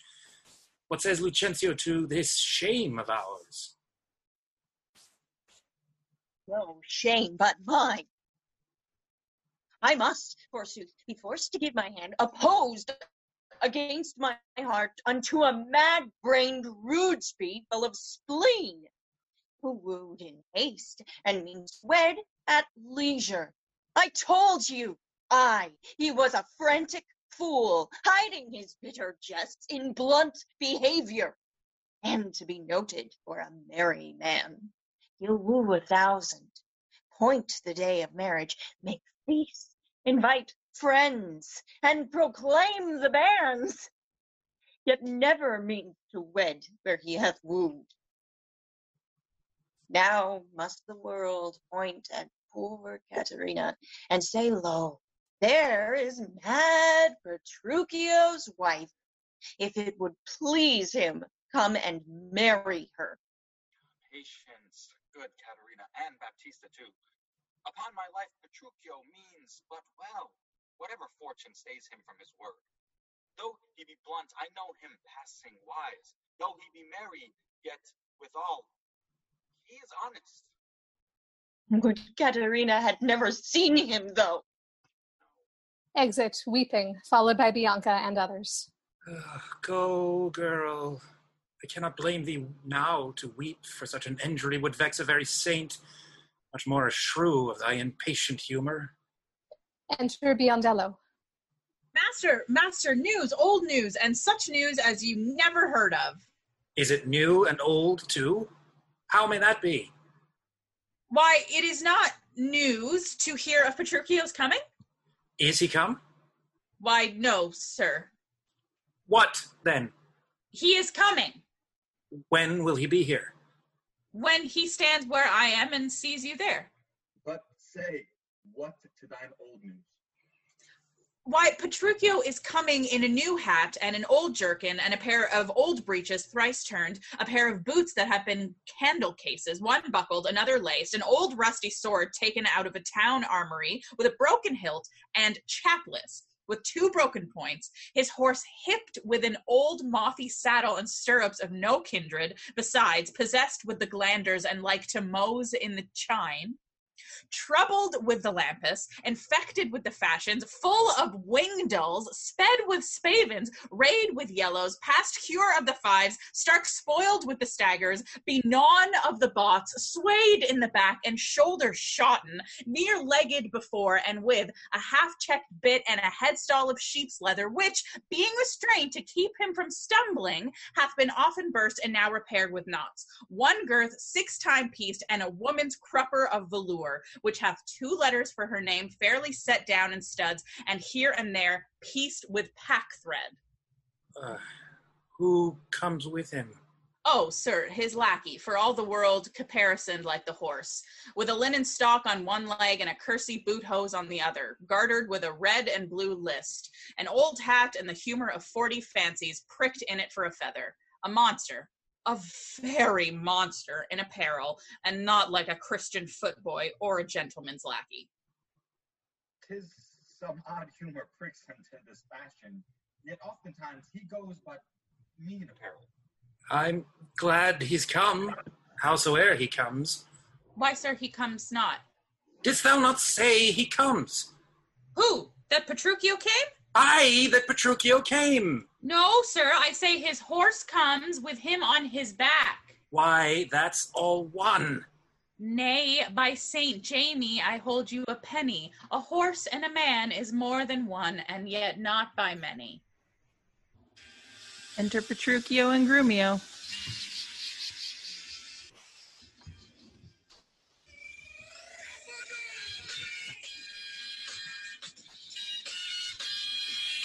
Come, where be these gallants? Who's at home? You are welcome, sir. Ah, and yet I come not well. And yet you halt not? Not so well apparelled as I wish you were. Oh, were it better I should rush in thus? But where is Kate? Where is my lovely bride? Oh, how does my father? Gentles! Methinks ye frown. And wherefore gaze this goodly company, as if they saw some wondrous monument, or some comet, or unusual prodigy? Why, sir, you know this is your wedding day. Yeah. First were we sad, fearing you would not come. Now sadder that you come so unprovided. Fie, doff this habit. Shame to your estate, and eyesore to our solemn festival. And tells us what occasion of import hath all so long detained you from your wife, and sent you hither so unlike yourself. Tedious it were to tell, and harsh to hear. Sufficeth I am come to keep my word, though in some parts enforced to digress, which at more leisure I will so excuse as you shall well be satisfied withal. But where is Kate? I stay too long from her. The morning wears. 'Tis time we were at church. No, see not your bride in these unreverent robes. Go to my chamber. Put on clothes of mine. Oh, not I, believe me. Thus, I'll visit her. But thus, I trust, you will not marry her. Good sooth, even thus. Therefore had done with words. To me, she's married, not unto my clothes. Could I repair what she will wear in me, as I can change these poor accoutrements? 'Twere well for Kate, and better for myself. But what a fool am I to chat with you, when I should bid good morrow to my bride, and seal the title with a lovely kiss. Aha! Exeunt Petruchio and Grumio. He hath some meaning in his not attire. We will persuade him, be it possible, to put on better ere he go to church. I'll after him and see the event of this. Exeunt Baptista, Grumio, in attendance.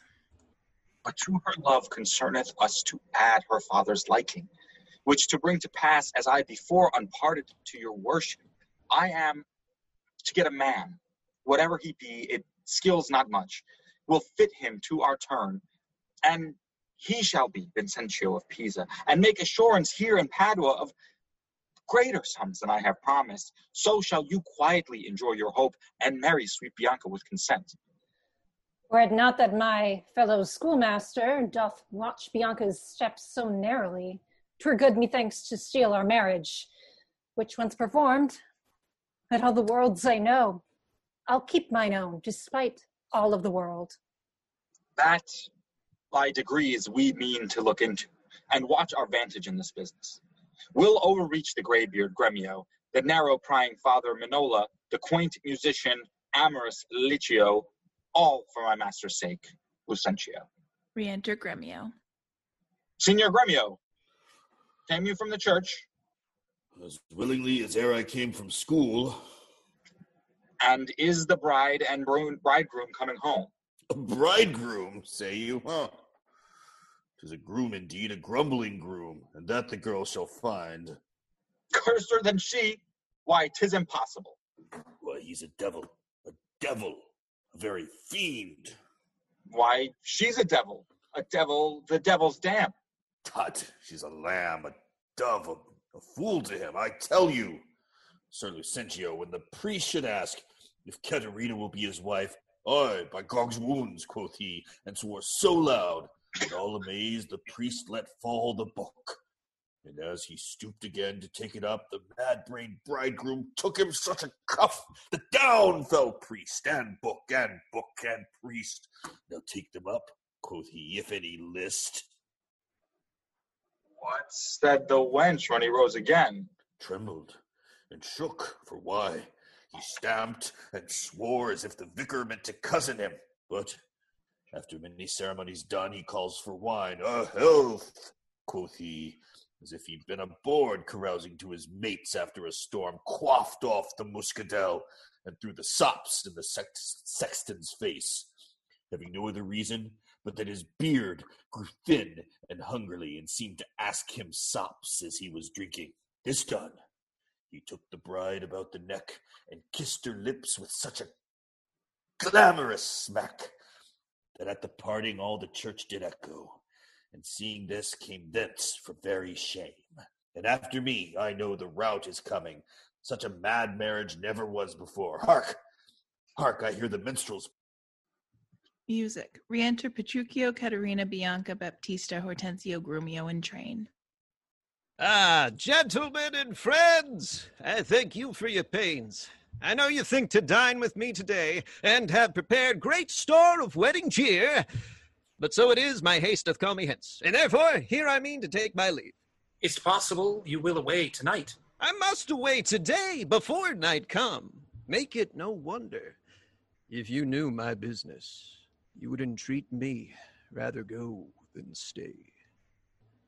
And, honest company, I thank you all, that have beheld me give away myself to this most patient, sweet, and virtuous wife. Dine with my father, drink a health to me, for I must hence, and farewell to you all. Let us entreat you stay till after dinner. It may not be. Let me entreat you. It cannot be.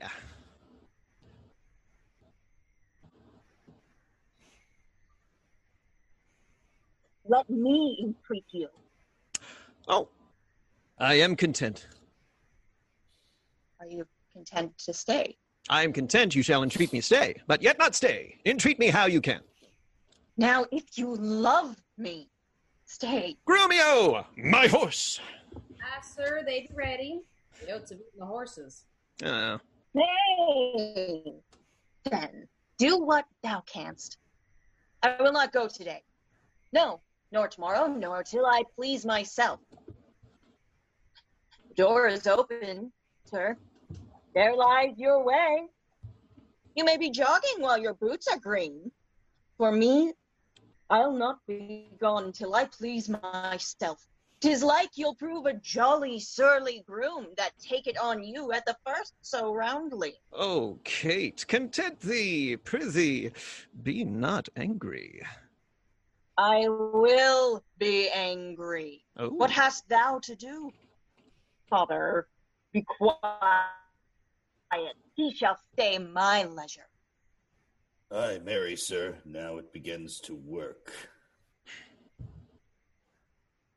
Gentlemen, forward to the bridal dinner. I see a woman may be made a fool if she had not a spirit to resist. They shall go forward, Kate, at thy command. Obey the bride, you that attend on her. Go to the feast, revel and domineer, carouse full measure to her maidenhead. Be mad and merry, or go hang yourselves, eh? But for my bonny Kate, she must with me. Nay, look not big, nor stamp, nor stare, nor fret. I will be master of what is mine own. She is my goods, my chattels. She is my house, my household stuff, my field, my barn, my horse, my ox, my ass, my anything. And here she stands. Touch her whosoever dare. I bring mine action to the proudest of he. Draw forth thy weapons. We are beset with thieves. Rescue thy mistress, if thou be a man. Fear not, sweet wench, they shall not touch thee, Kate. Ha! I'll buckler thee against 1,000,000. Away! Exit Petruchio, Katerina, and Grumio. Nay, let them go. A couple of quiet ones. Would they not quickly, I should die with laughing. Full of mad matches never was the like. Mistress, what's your opinion of your sister? That being mad herself, she's madly made it. I warned him. Petruchio is cated. Neighbors and friends, though bride and bridegroom once, for to supply the places at the table, you know there wants no junkets at the feast. Lucentio, you shall supply the bridegroom's place, and let Bianca take her sister's room. Shall sweet Bianca practice how to bride it? She shall, Lucentio. Come, gentlemen, let's go. Exit. Act 4, Scene 1, Petruchio's country house. Enter Grumio. Fie on all these tired jades, on all mad masters, and all foul ways. Ugh, was ever a man so beaten? Was ever a man so red? Was ever a man so weary? I am sent before to make a fire, and they are coming after to warn them. Now, were I not a little pot and soon hot, my very lips might freeze to my teeth, and my tongue to the roof of my mouth, and my heart to my belly, ere I should come by a fire to thaw me. But I, with blowing on the fire, shall warm myself up. For considering the weather, a taller man than I will take cold. Holler ho, Curtis! Enter Curtis. Who is that call so coldly? A piece of ice. And if thou doubts, thou mayest slide from my shoulder to my heel with no greater a run but my head to my neck. A fire, good Curtis. Is my master and his wife coming, Grumio? I, Curtis, I, and therefore fire. Fire, cast on no water. Is she so hot a shrew as she's reported? She was, good Curtis, before this frost. But thou knowest, winter tames man, women, and beast, for it hath tamed my old master and my new mistress and myself, fellow Curtis. Away, you 3-inch fool. I am no beast. Am I but 3 inches? Why, thy horn is a foot, and so long as I am at the least. But wilt thou make a fire, or shall I complain on thee to our mistress, whose hand she had now at hand, thou shalt soon feel to thy cold comfort for being slow in thy hot office. I prithee, good Grumio, tell me, how goes the world? Oh, a cold world, Curtis, in every office but thine. And therefore, fire. Do thy duty, and have thy duty, for thy master and mistress are almost frozen to death. There's fire ready, and therefore, good Grumio, the news. Oh, why, Jack boy, ho boy, and as much news as will thaw. Come, you are so full of coney catching. Why, therefore, fire, for I have caught extreme cold. Now, where's the cook? Is supper ready? Is the house trimmed? Rushes stewed? Cobweb swept? The serving man in their new fusions, and the white stockings, and every officer in his wedding garment on? Be the jacks fair within the jills, fair without, and the carpets laid, and everything in order? All ready, and therefore, I pray thee, news. Okay. First, know my horse is tired, and my master and mistress have fallen out. How? Out of their saddles and into the dirt, and thereby hangs a tale. Let's have it. Good Grumio. Lend that ear. Here. There. Strikes him. This is to feel a tale, not to hear a tale. Therefore, 'tis called a sensible tale. And this cuff was but to knock at your ear and beseech you listening. Now, I begin. And premise, we came down a foul hill, my master riding behind my mistress. Both of one horse? What's that to thee? Why, a horse. Tell thou the tale then, But hast thou not crossed me, thou shouldst have heard how her horse fell and she under the horse. Thou shouldst have heard, and how merry a place, how she was bemoiled, how she left her, how he left her with her horse upon her, how he beat me because her horse stumbled, and how she waded through the dirt to pluck him off me, and how he swore, and how she prayed that never prayed before, and oh, how I cried, how the horses ran away, and how her bridle was burst, and how I lost my crupper, with many things of worthy memory, which now shall die in oblivion, and thou return unexperienced to thy grave. By this reckoning, he is more shrew than she. Ah, and that thou, the proudest of you, all shall find when he comes home. But what talk I of this? No, come on. Call for Nathaniel, Joseph, Nicholas, Philip, Walter, Sugar Soap, and the rest. Let their heads be sleekly combed, and their blue coats brushed, and their garters of indifferent knit. Let them curtsy with their left legs, and not presume to touch a hair on my master's horse tail till they kiss their hands. Are they all ready? They are. We'll call them forth. Do you hear, Ho? You must meet my master to countenance my mistress. Why, she has a face of her own. Who knows not that? Thou, it seems, that calls for company to countenance her. I call them forth to credit her. She comes to borrow nothing of them. Enter 4 or 5 serving men. Welcome home, Grumio!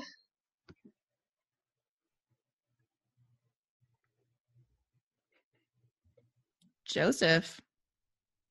Report for duty. It's Philip. I know. Philip. Fine, Philip. How now, Grumio? What Grumio? Ella Grumio! How now, old lad? Oh, welcome you. How you now? What you? Oh, fellow, you thus much for greeting. Now, my spruce companions is already everything ready in need? All things is ready. How near is our master? Hand in hand, aligned by this, and therefore be no. Well, Cox, passion, silence. I hear my master. Enter Petruchio and Katerina. Where be these knaves? What, no man at the door to hold my stirrup nor take my horse? Where is Nathaniel? Gregory? Philip? Here, sir. Here, sir. Here. Here, sir. Here, sir. What? Here, sir. Here, sir. Here, sir, you logger-headed and unpolished grooms. What, no attendance? No regard? No duty? Where is the foolish knave I sent before?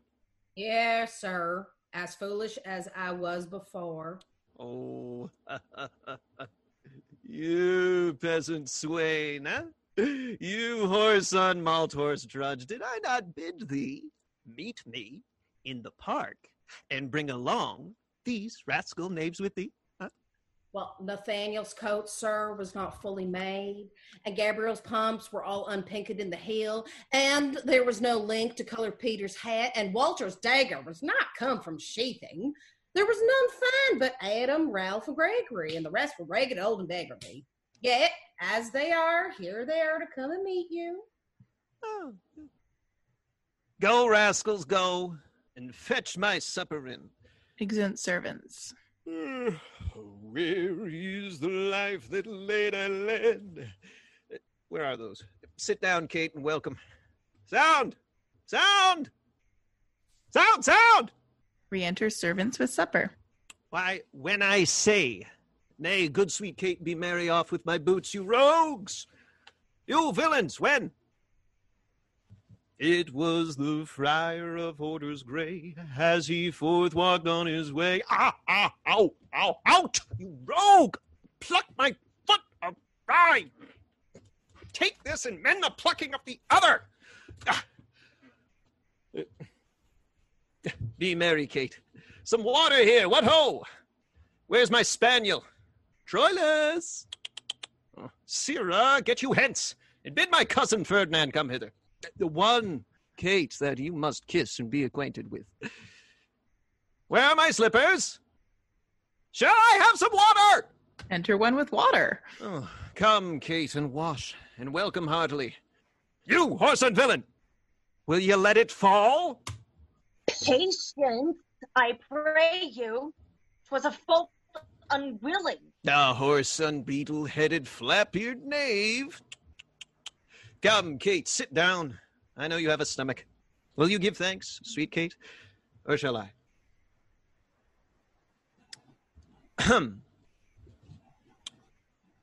What's this? Mutton? I? Who brought it?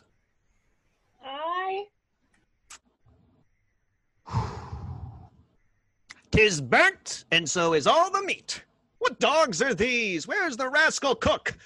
How durst you villains bring it from the dresser and serve it thus to me that love it not? If take it to you, trenchers, cups, and all. Throws the meat about the stage. You heedless joltheads and unmannered slaves! What do you grumble? I'll be with you straight. I pray you, husband, be not so disquiet. The meat was well, if you were so contented. Oh, I tell thee, Kate, 'twas burnt and dried away, and I expressly am forbid to touch it, for it engenders choler, planteth anger, and better 'twere that both of us did fast, since of ourselves are choleric, than feed it with such over-roasted flesh. Be patient. Tomorrow shall be mended, and for this night we'll fast for company. Come, I will bring thee to thy bridal chamber. Exeunt. Re-enter servants severally. Peter, didst ever see the like? He kills her in her own humor. Re-enter Curtis. Where is he?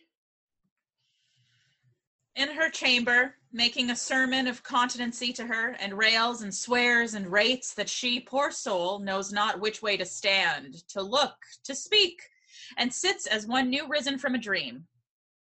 Away, for he is coming hither.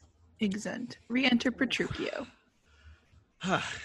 Thus have I begun, politically, my reign, and 'tis my hope to end successfully. My falcon now is sharp and passing empty. Until she stoop, she must not be full gorged, for then she never looks upon her lure.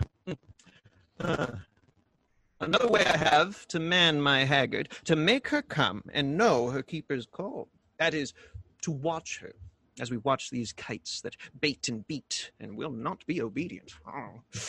She eat no meat today, nor none shall eat. Last night she slept not, nor tonight she shall not. As with the meat, some undeserved fault I'll find about the making of the bed. And here I'll fling the pillow, there the bolster, this way the coverlet, another way the sheets. Aye, and amid this hurly I'll intend that all is done in reverent care of her. And in conclusion, she shall watch all night, and if she chance to nod, I'll rail and brawl, and with the clamor keep her still awake. This is a way to kill a wife with kindness. And thus, I'll curb her mad and headstrong humor. He that knows better how to tame a shrew, now let him speak. 'Tis charity to show. Exit. Scene 2, Padua, before Baptista's house. Enter Tranio and Hortensio. Is it possible, friend Lucio, that Mistress Bianca doth fancy any other but Lucentio? I tell you, sir, she bears me fair in hand. Sir, to satisfy you in what I have said, stand by and mark the manner of his teaching. Enter Bianca and Lucentio. Now, mistress, profit you in what you read. What, master read you? First resolve me that. I read that I profess the art to love. And may you prove, sir, master of your art. How you, sweet dear, prove mistress of my heart. Quick procedures, marry! Now, tell me, I pray you, that durst swear at your mistress Bianca loved none in the world so well as Lucentio? Oh, despiteful love, unconstant womankind. I tell thee, Licio, this is wonderful. Mistake no more. I am not Licio, nor a musician, as I seem to be, but one that scorned to live in this disguise. For such a one as leaves a gentleman and makes a god of such a cullion, now know, sir, that I am called Hortensio. Signor Hortensio, I have often heard of your entire affection to Bianca, and since mine eyes are witness of her lightness, I will with you, if you be so contented, forswear Bianca and her love forever. See how they kiss in court. Signor Lucentio, here is my hand, and here I firmly vow never to woo her no more, but do forswear her as one unworthy all the former favors that I have fondly flattered her withal. And here I take the unfeigned oath, never to marry with her, though she would entreat. Fie on her! See how beastly she doth court him. Would all the world, but he had quite forsworn. For me, that I may surely to keep mine oath, I will be married to a wealthy widow, ere 3 days pass, which hath as long loved me as I have loved this proud, disdainful haggard, and so farewell.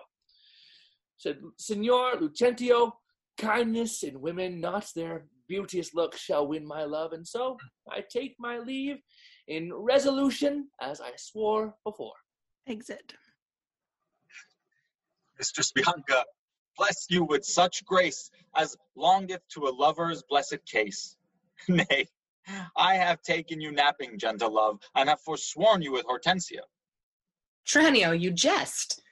But have you both forsworn me? Mistress, we have. And we are rid of Licio. In faith, he'll have a lusty widow now, that shall be wooed and wedded in a day. And wedded in a day. God give him joy. Aye, and he'll tame her. He says so, Tranio. Faith, he is gone on to the taming school. The taming school? What, is there such a place? Aye, mistress, and Petruchio is the master, that teacheth tricks 11 and 20 long to tame a shrew and charm her chattering tongue. Enter Biondello. Oh, master, I have watched so long that I am dog weary, but at last I spied an ancient angel coming down the hill, will serve the turn. What is he, Biondello? Master, a mercatante, or a pedant. I know not what, but format in apparel, in gait and countenance surely like a father. And what of him, Tranio?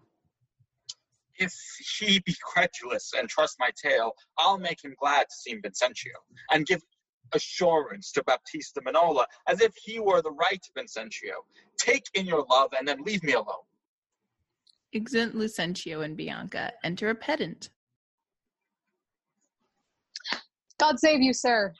And you, sir, you are welcome. Travel you far on, or are you at the farthest? Sir, at the farthest for a week or two, but then up further and as far as Rome, and so to Tripoli, if God lend me life. What countrymen, I pray? Of Mantua. Of Mantua, sir. Marry, God forbid, and come to Padua careless of your life? My life, sir. How, I pray, for that goes hard. 'Tis death for any one in Mantua to come to Padua. Know you not the cause? Your ships are stayed at Venice, and the Duke, for private quarrel twixt your Duke and him, hath published and proclaimed it openly. 'Tis marvel, but that you are but newly come, you might have heard it else proclaimed about. Alas, sir, it is worse for me than so. for I have bills for money by exchange from Florence, and must here deliver them. Well, sir, to do you courtesy, this will I do, and this I will advise you. First, tell me, have you ever been at Pisa? Aye, sir, in Pisa have I often been. Pisa, renowned for grave citizens. Mm-hmm. Among them, know you one Vincentio? I know him not, but I have heard of him, a merchant of incomparable wealth. Yes, he is my father, sir, and sooth to say, in countenance somewhat doth resemble you. As much as an apple doth an oyster, and all one. To save your life in this extremity, this favor will I do for his sake. And think it not the worst of your fortunes that you are like to Sir Vincentio. His name and credit shall you undertake, and in my house you shall be friendly lodged. Look that you take upon you as you should. You understand me, sir? So shall you stay till you have done your business in the city. If this be courtesy, sir, accept of it. Oh, sir, I do, and will repute you ever the patron of my life and liberty. Ah, then go with me to make the matter good. This, by the way, I let you understand, my father is here looked for every day to pass assurance of a dower in marriage twixt me and one Baptista's daughter here. In all these circumstances, I'll instruct you. Go with me to clothe you as becomes you. Exeunt. Scene 3, a room in Petruchio's house. Enter Caterina and Grumio. No, forsooth I dare not for my life. The more my wrong, the more his spite appears. What? Did he marry me to famish me? Beggars that come unto my father's door upon entreaty have a present aims, or if not, elsewhere they meet with charity. But I, who never knew how to entreat, nor never needed that I should entreat, am starved for meat, giddy for lack of sleep, with kept waking, and with brawling fed, and that which spites me more than all these wants. He does it under name of perfect love, as who should say, if I should sleep or eat, 'twere deadly sickness, or else present death. I prithee, go and get me some repast. I care not what, so it be wholesome food. Well, what say you to a neat's foot? He is passing good. I prithee, let me have it. Oh, see, I fear it is too caloric a meat. Well, how say you to a fat tripe finely broiled? I like it well. Good Grumio, fetch it me. Well, I cannot tell. I fear too chloritic. Well, okay, now what say you to a piece of beef and mustard? A dish that I do love to feed upon. But the mustard is too hot a little. Then the beef, and let the mustard rest. Oh, nay then, I will not. You shall have the mustard, or else you get no beef from Grumio. Then both, or one, or anything thou wilt. Why then, the mustard without the beef. Go, get thee gone, thou false, deluding slave, that feedst me with the very name of meat. Sorrow on thee, and all the pack of you, that triumph thus upon my misery. Go, I get thee gone, I say. Enter Petruchio and Hortensio with meat. How fares my Kate? What? Sweeting? Alla morta? Mistress, what cheer?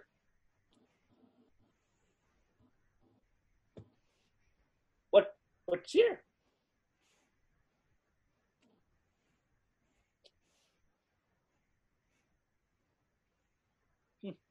Oh dear. Hey, it's been frozen. Grumio, you didn't give her mustard without the meat, did you? As can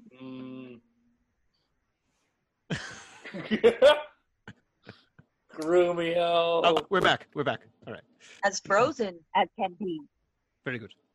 How fares my Kate? What sweeting all amort?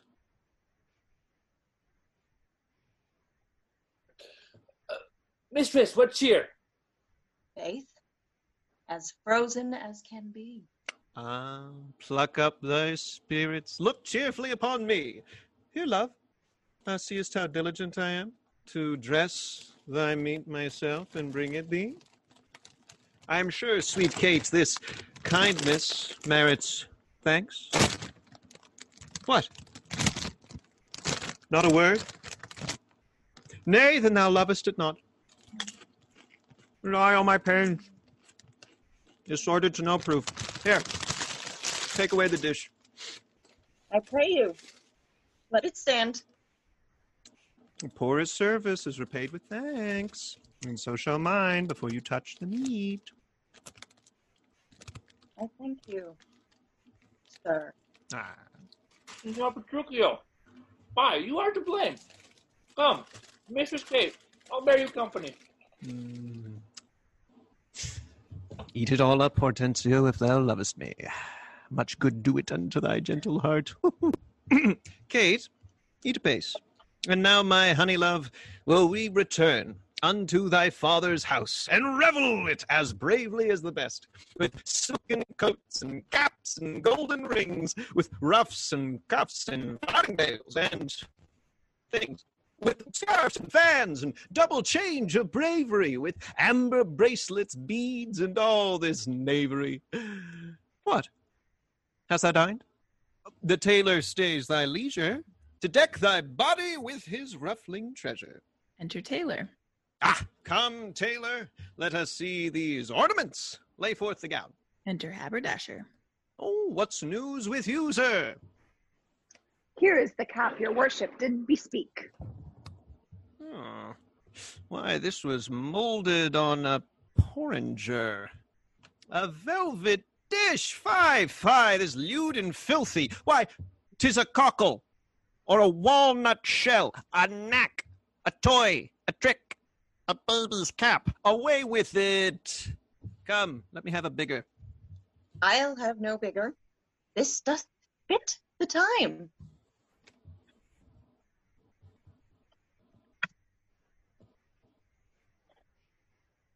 When you are gentle, you shall have... Oh, ooh, oh, huh? What?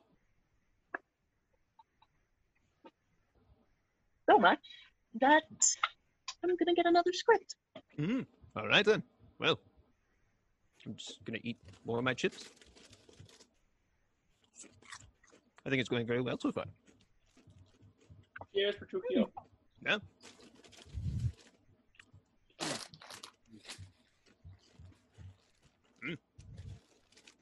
Oh, kettle, nice. I went barbecue. Here, feed me a chip. Nom, nom, nom. So good. Magic. You had the best food at your place. Oh, I know, right? Not that Kate would know. No. Wow. No. I have the script in PDF form. Do you want me to share it? Share my screen? My computer just died, so I'm going off my cell phone. We started GoFundMe for Tori's internet bill because she needs an upgrade so badly. For the price of a cup of coffee, you too could pitch towards Tori Urquhart having better internet service. Okay. I'll have no bigger. This doth fit the time, and gentlewomen wear such caps as these. When you are gentle, you shall have one too, and not till then. That will not be in haste. Why, sir? I trust I may have leave to speak, and speak I will. I am no child, no babe. Your betters have endured me say my mind, and if you cannot, best you stop your ears. My tongue will tell the anger of my heart, or else my heart, concealing it, will break. And rather than it shall, I will be free, even to the uttermost, as I please in words. Why, thou sayest true. It is a paltry cap, a custard coffin, a bauble, a silken pie. I love thee well in that thou likest it not. Love me or love me not, I like the cap. And it I will have, or I shall have none. Exit haberdasher. Thy gown? Aye, aye. Come, tailor. Let us see it. Oh, mercy God, what masking stuff is here? What's this? What's this? A sleeve? 'Tis like a demi-cannon. What, up and down, carved like an apple tart? Here's a snip, and nip, and cut, and slish and slash. Like to a censer in a barber's shop. Why, what in devil's name, tailor? Call us out this. I see she's like to have neither cap nor gown. You bid me make it orderly and well, according to the fashion and the time. Marry, and did. But if you remembered, I did not bid you mar it to the time. Go, hop me over every kennel home, for you shall hop without my custom, sir. None of it. Hence, make your best of it. I never saw a better fashioned gown, more quaint, more pleasing, nor more commendable. Belike you mean to make a puppet of me. Why, true. He means to make a puppet of thee.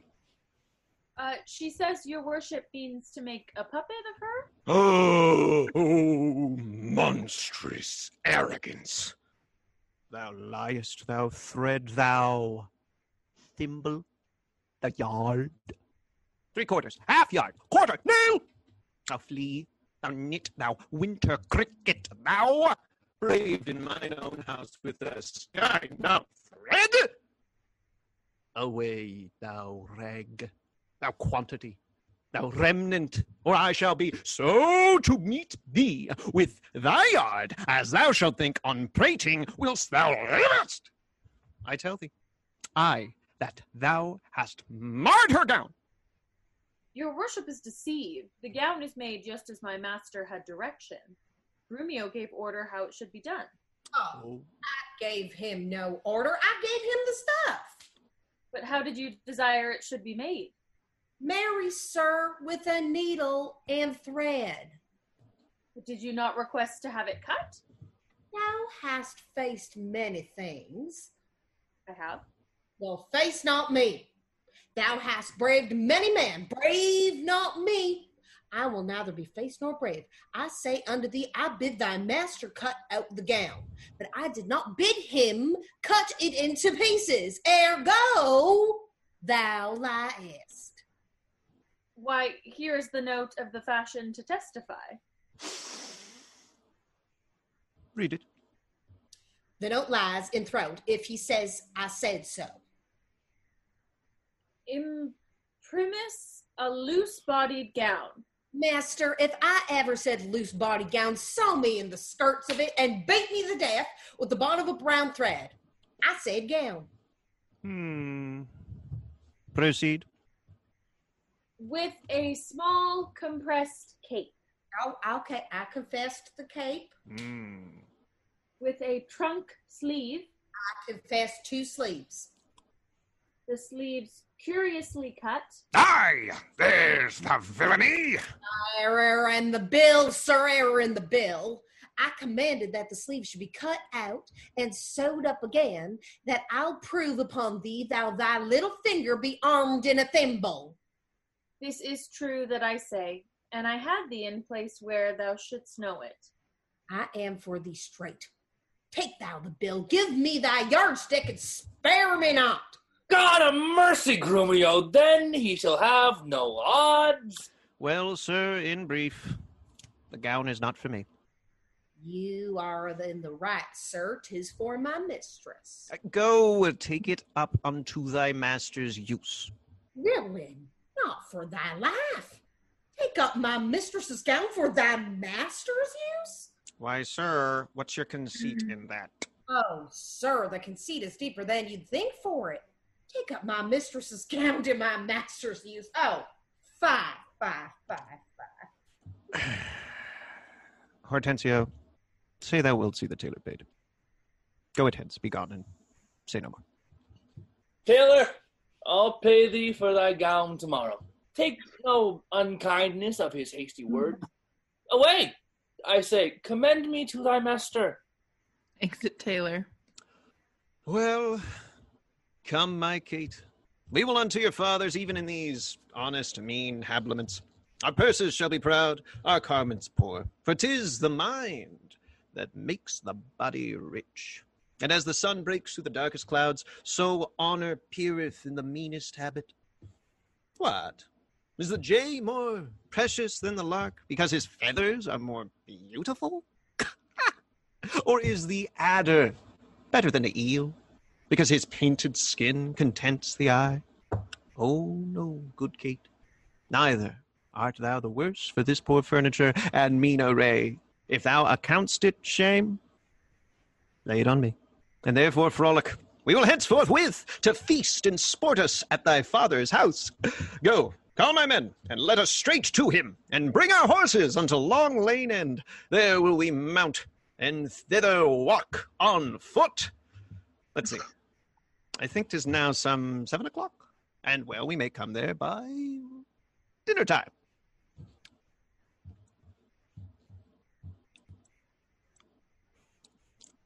I dare assure you, sir, 'tis almost 2, and 'twill be supper time ere you come there. It shall be 7 ere I go to a horse. Look what I speak, or do, or think to do. You are still crossing it. Sirs, let it alone. I will not go today. And ere I do, it shall be what o'clock I say it is. Why, so this gallant will command the sun. Exit. Scene 4, Padua before Baptista's house. Enter Tranio and the pedant, dressed like Vincentio. Sir, this is the house. Please it you that I call. Aye, what else? But I be deceived, Signor Baptista may remember me. Near 20 years ago in Genoa, where we were lodgers at the Pegasus. 'Tis well, and hold your own in any case, with such austerity as belongeth to a father. I warrant you. Enter Biondello. But sir, here comes your boy. 'Twere good he were schooled. Fear you not him. Sir Biondello, now, do your duty thoroughly, I advise you. Imagine 'twere the right Vincentio. Tut, fear me not. Fear not me. But hast thou done... Sorry, that's you. But hast thou done thy errand to Baptista? I told him that your father was at Venice, and that you looked for him this day in Padua. Thou art a tall fellow. Hold thee that to drink. Here comes Baptista. Set your countenance, sir. Enter Baptista and Lucentio. Signor Baptista, you are happily met. Sir, this is the gentleman I told you of. I pray you stand good father to me now. Give me Bianca for my patrimony. Soft, son. Sir, by your leave, having come to Padua to gather in some debts, my son, Lucentio, made me acquainted with a weighty cause of love between your daughter and himself. And for the good report I hear of you, and for the love he beareth to your daughter, and she to him, to stay him not too long, I am content, and in good father's care to have him matched. And if you please to like no worse than I, upon some agreement, me you shall you find ready and willing, with one consent, to have her so bestowed.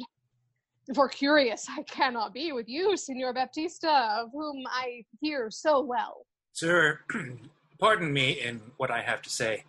Your plainness and your shortness pleases me well. Quite true it is. Son Lucentio here doth love my daughter, and she loveth him, or both dissemble deeply their affections. And therefore, if you say no more than this, that like a father you will deal with him, and pass my daughter a sufficient dower, the match is made, and all is done. Your son shall have my daughter with consent. I thank you, sir. Where then do you know best we shall? We be affied, and such assurance taken as shall with either part's agreement stand. Not in my house, Lucentio, for you know, pitchers have ears, and I have many servants. Besides, old Gremio is hearkening still, and happily we might be interrupted. Then at my lodging, and it like you. There doth my father lie, and there this night will pass the business privately and well. Send for your daughter by your servant here. My boy shall fetch the scrivener presently. The worst is this, that at so slender warning, you are like to have a thin and slender pittance. It likes me well. Biondello, hie you home, and bid Bianca make her ready straight. And, if you will, tell what hath happened. Lucentio's father is arrived in Padua, and how she's like to be Lucentio's wife. I pray the gods she may with all my heart. Dally not with the gods, but get thee gone. Exit Biondello. Signor Baptista, shall I lead the way? Welcome. One mess is like to be your cheer. Come, sir, we will better it in Pisa. I follow you. Exit Tranio, Pedant, and Baptista, and re-enter Biondello.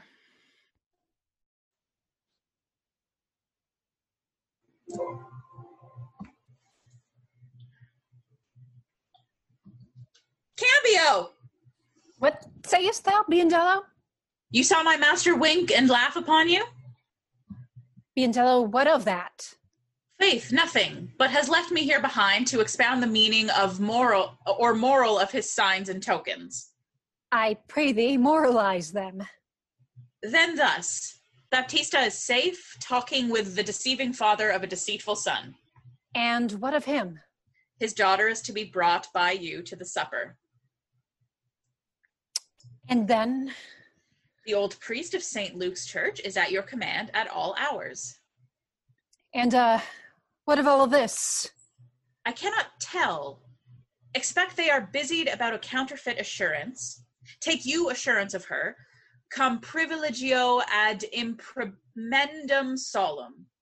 To the church, take the priest, clerk, and some sufficient honest witnesses. If this be not that you look for, I have no more to say. But bid Bianca farewell for ever and a day. Hearest thou, Biondello? I cannot tarry. I knew a wench married in an afternoon as she went to the garden for parsley to stuff a rabbit. And so may you, sir. And so adieu, sir. My master hath appointed me to go to St. Luke's, to bid the priest be ready to come against you, come with your appendix. Exit. I may, and will, if she be so contented. Oh, she will be pleased. Then wherefore should I doubt? Hap what hap may, I'll roundly go about her. It shall go hard if Cambio go without her. Exit. Scene 5, a public road. Enter Petruchio, Caterina, Hortensio, and servants. Come on, in God's name once more towards our fathers. Good Lord, how bright and goodly shines the moon.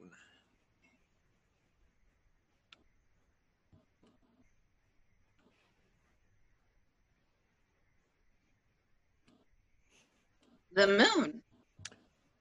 The sun. It is not moonlight now. Huh. I say it is the moon that shines so bright. I know it is the sun that shines so bright. Oh, now by my mother's son, and that's myself, it shall be moon or star or what I list, or ere I journey your father's house.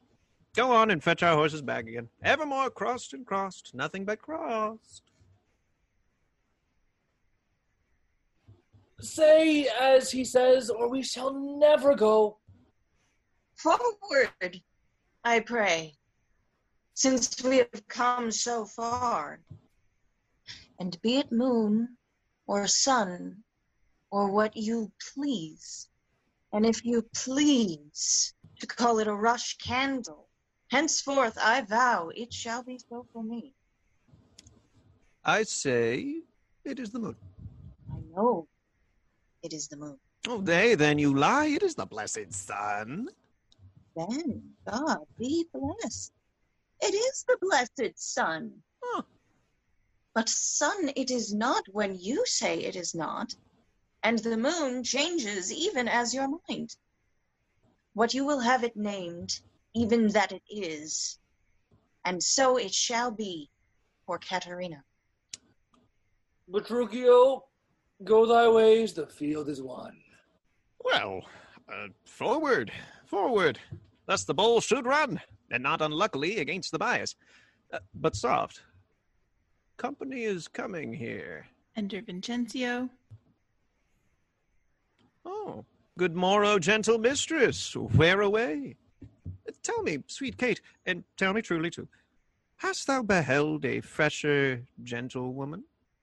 Such war of white and red within her cheeks. Oh, what stars do spangle heaven with such beauty, and those two lovely eyes become that heavenly face. Fair lovely maid, once more, good day to thee. Sweet Kate, embrace her for her beauty's sake. It will make the man mad to make a woman of him. Young, budding, virgin, fair and fresh and sweet, whither away? Or where is thy abode? Happy the parents of so fair a child. Happier the man whom favorable stars allot thee for his lovely bedfellow. Why, how now, Kate? I hope thou art not mad. This is a man! Old, wrinkled, faded, withered, and not a maiden, as thou sayest he is. Pardon, old father, my mistaking eyes that have been so bedazzled with the sun, that everything I look on seemeth green. Now I perceive thou art a reverend father. Pardon, I pray thee, for my mad mistaking. Good old grandsire, and withal make known which way thou travellest. If along with us, we shall be joyful of thy company. Fair sir, and you, my merry mistress, that with your strange encounter much amazed me. My name is called Vincentio, my dwelling Pisa, and bound I am to Padua, there to visit a son of mine, which long I have not seen. What is his name? Lucentio, good sir. Happily we met. The happier for thy son, and now, by law, as well as reverend age, I may entitle thee my loving father, the sister to my wife, this gentlewoman. Thy son by this hath married. Wonder not, nor be grieved, she is of good esteem, her dowry wealthy and of worthy birth, beside so qualified as may beseem, the spouse of any noble gentleman. Let me embrace with old Vincentio, and wander we to see thy honest son, who will of thy rival be full joyous. But is it true? Or else is it your pleasure, like pleasant travelers, to break a jest upon the company you overtake? I do assure thee, father, so it is. Come, go along and see the truth of it, for our first merriment hath made thee jealous. Exeunt all but Hortensio.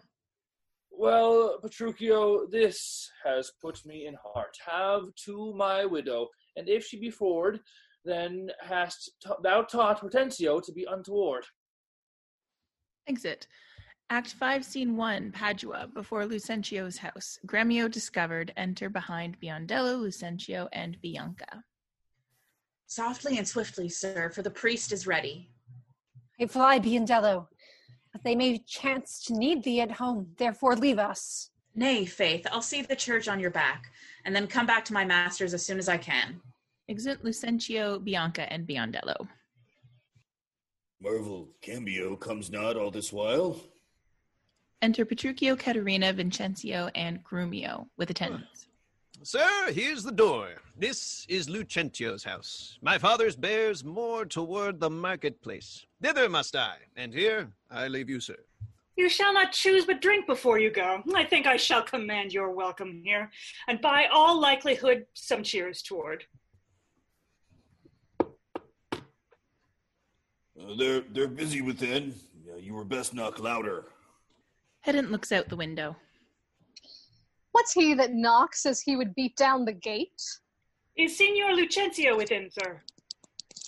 He's within, sir, but not to be spoken withal. What if a man bring him 100 pound or two to make merry withal? Keep your 100 pounds to yourself. He shall need none, so long as I live.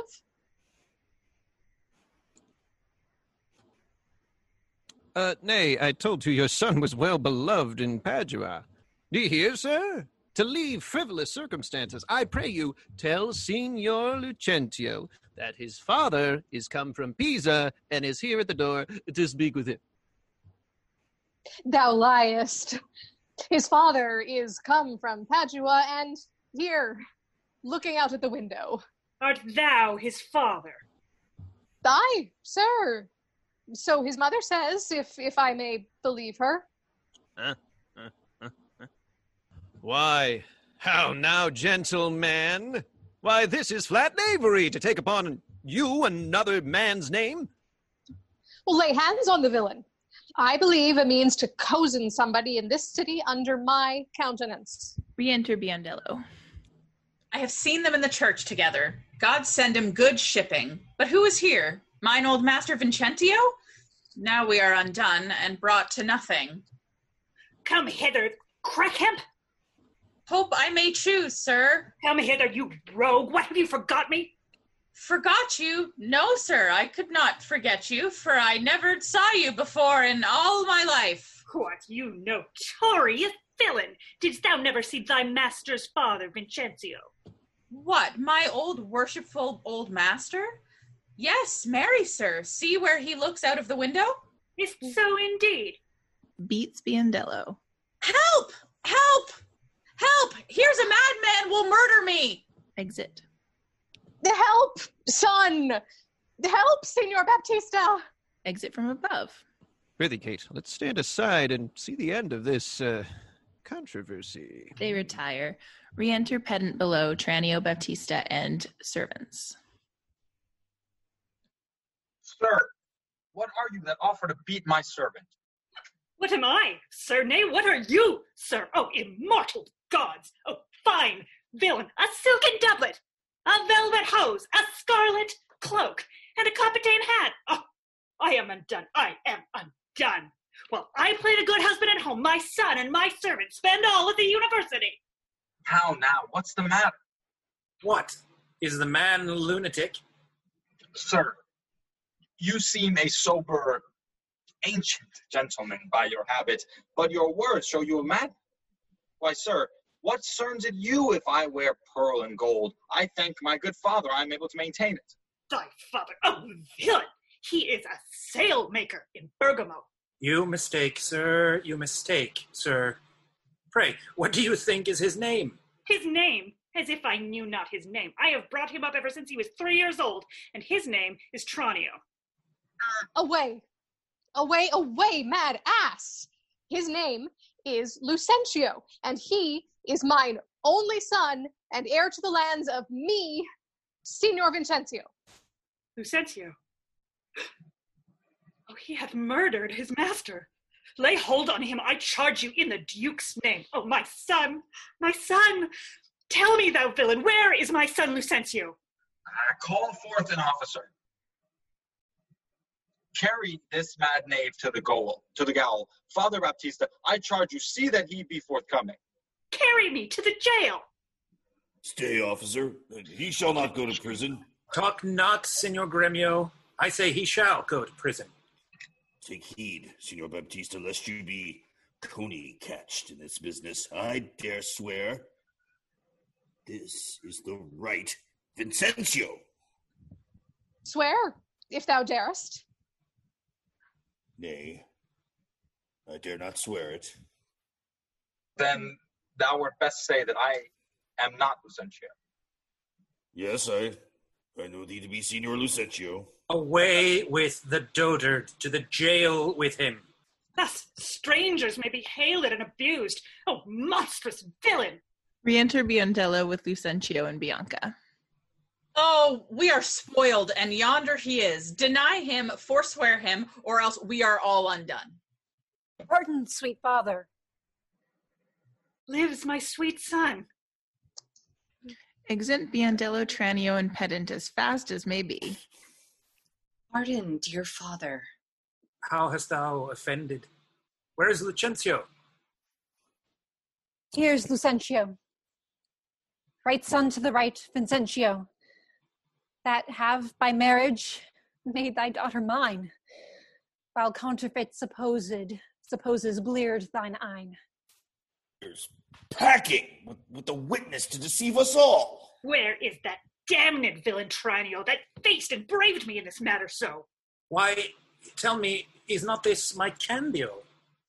Cambio is changed into Lucentio. Love wrought these miracles. Bianca's love made me exchange my state with Tranio. Well, he did bear my countenance in the town, and haply I have arrived at the last into the wished haven of my bliss. What Tranio did, myself enforced him to. Then pardon him, sweet father, for my sake. I'll slit the villain's nose that would have sent me to the jail. What do you hear, sir? Have you married my daughter without asking my good will? Fear not, Baptista, we will content you. Go to. But I will in to be revenged for this villainy. And I to sound the depths of this knavery. Exit.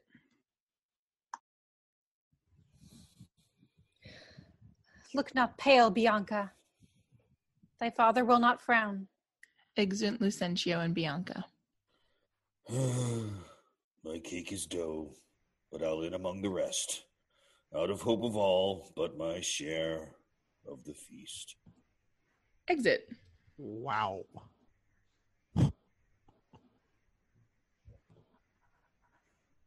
Husband, let's follow to see the end of the dupe. First, kiss me, Kate, and we will. What? In the midst of the street? What? Art thou ashamed of me? No, sir, God forbid, but ashamed to kiss. Why then, let's go home again. Come, Sirrah, let's away. Hey. I will give thee a kiss. Now, pray thee, love, stay. Is not this well? Come, my sweet Kate. Better once than never, for never too late. Excellent.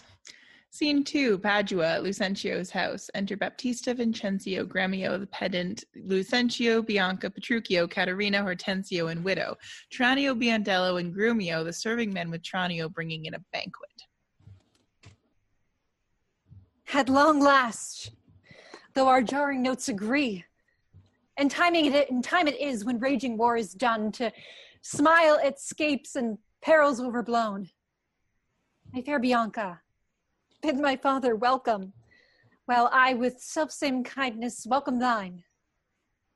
Brother Petruchio, sister Caterina, and thou Hortensio with thy loving widow, feast with the best, and welcome to my house.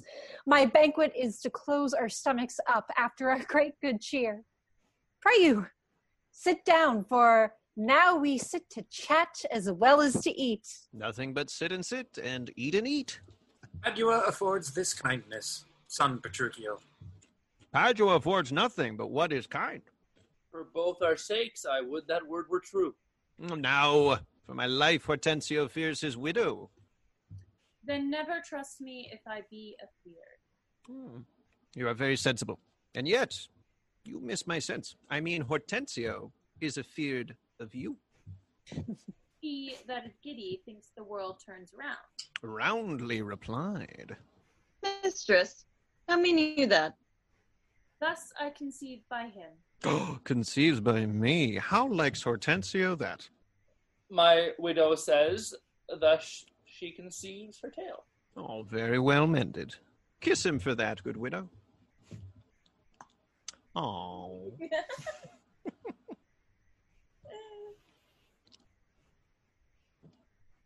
He that is giddy thinks the world turn round. I pray you, tell me what you meant by that. Your husband, being troubled with a shrew, measures my husband's sorrow by his woe.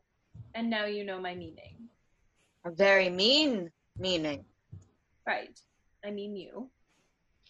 And I am mean indeed, respecting you. To her, Kate. To her, widow. 100 marks. My cake does put her down. That's my office. Spoke like an officer. Ah, to thee, lad. Drinks to Hortensio. How likes Gremio these quick-witted folks? Believe me, sir, they butt together well. Head and butt. And hasty-witted body would say your head and butt were head and horn. Aye, Mistress Bride, hath that awakened you? Aye, but not frightened me, therefore I'll sleep again.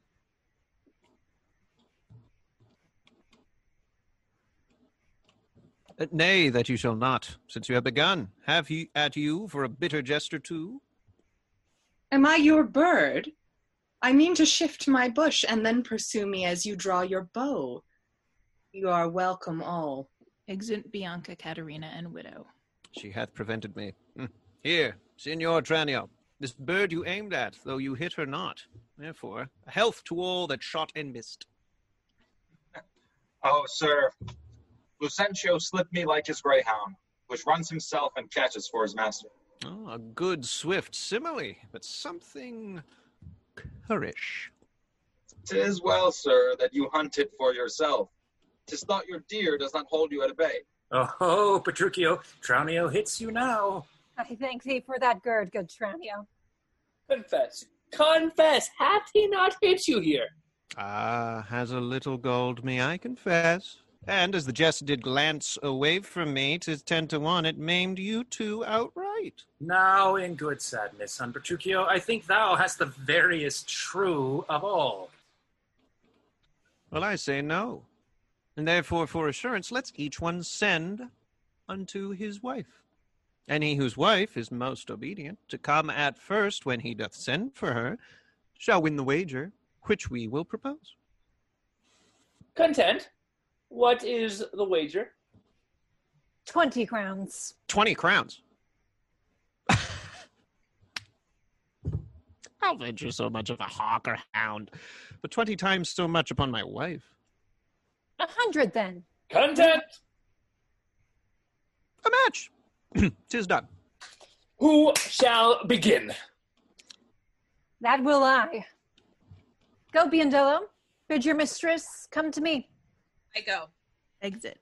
Son, I'll be your half. Bianca comes. I'll have no halves. I'll bear it all myself. Re-enter Biondello. And now, what news? Sir, my mistress sends you word that she is busy and she cannot come.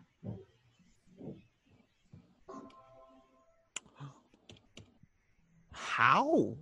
She is busy and she cannot come? Is that an answer?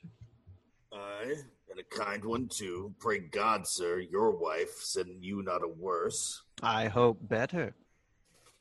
Sir Biondello, go and entreat my wife to come to me forthwith. Oh, entreat her. Nay, then she must needs come. I am afraid, sir. Do what you can. Yours will not be entreated. Re-enter Biondello. Now, where is my wife? She says you have some goodly jest in hand. She will not come. She bids you come to her. Worse and worse. She will not come. Oh, vile, intolerable, not to be endured. Sirrah Grumio, go to your mistress. Say, I command her to come to me. Exit Grumio. I know her answer. What? She will not. The fouler fortune mine, and there an end. Now, by my holy dame, here comes Katrina. Enter Katerina. What is your will, sir, that you will send for me? Where is your sister and Hortensio's wife? They sit conferring by the parlor fire. Oh, go fetch them hither, if they deny to come. Swinge me them soundly forth unto their husbands. Away, I say, and bring them hither straight. Exit Katerina. Here's a wonder if you talk of a wonder. And so it is. I wonder what it bodes. Merry peace it bodes, and love and quiet life, and awful rule and right supremacy. And, to be short, what not? That's sweet and happy. Now fair befall thee, good Petruchio. The wager thou hast won, and I will add unto their losses 20,000 crowns. Another dowry to another daughter, for she is changed as she had never been. Nay, I will win my wager better yet, and show more sign of her obedience. Her new-built virtue and obedience. See where she comes and brings you forward wives as prisoners to her womanly persuasion. Re-enter Katerina with Bianca and Widow. Katerina, that cap of yours becomes you not. Off with that bauble. Throw it underfoot. Lord, let me never have a cause to sigh till I be brought to such a silly pass.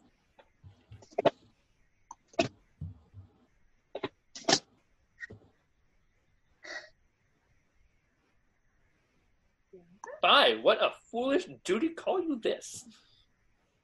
I would your duty were as foolish too. The wisdom of your duty, fair Bianca, hath cost me 100 crowns since supper time.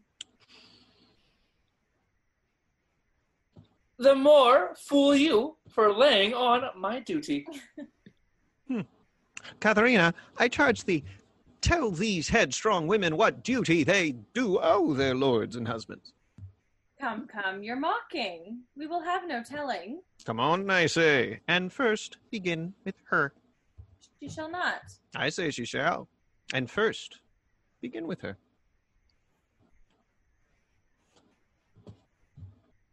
Fie. Fie, unknit that threatening, unkind brow, and dart not scornful glances from those eyes to wound thy lord, thy king, thy governor. It blots thy beauty as frosts do bite the meads, confounds thy fame as whirlwinds shake their fair buds, and in no sense if meet or amiable. A woman moved is like a fountain troubled, muddy, ill-seeming, thick, bereft of beauty. And while it is so, none so dry or thirsty will deign to sip or touch one drop of it. Thy husband is thy lord, thy life, thy keeper, thy head, thy sovereign, one that cares for thee and for thy maintenance, commits his body to painful labor, both by sea and land, to watch the night in storms, the day in cold, whilst thou liest warm at home, secure and safe, and craves no other tribute at thy hands but love, fair looks, and true obedience. Too little payment for so great a debt. Such duty as the subject owes the prince, even such a woman oweth to her husband. And when she is froward, peevish, sullen, sour, and not obedient to his honest will, what is she but a foul, pretending rebel and traitor to love and more? I am ashamed women are so simple to offer war where they should kneel for peace, or seek rule to pussy sway when they are to serve, love, and obey. Why are our bodies soft and weak and smooth, unapt to toil and trouble in the world, but that our soft conditions and our hearts should well agree with our external parts? Come, come, you froward and unable worms. My mind hath been as well as yours. Yeah. Oh, God, again. As great. My reason, or to bend the word for word and frown for frown. But now I see our lances are but straws our strength as weak, our weaknesses past compare, that seeming to be most, which we indeed least are. Then veil your stomachs, for it is no boot, and place your hands below your husband's foot, in token of which duty, if he please.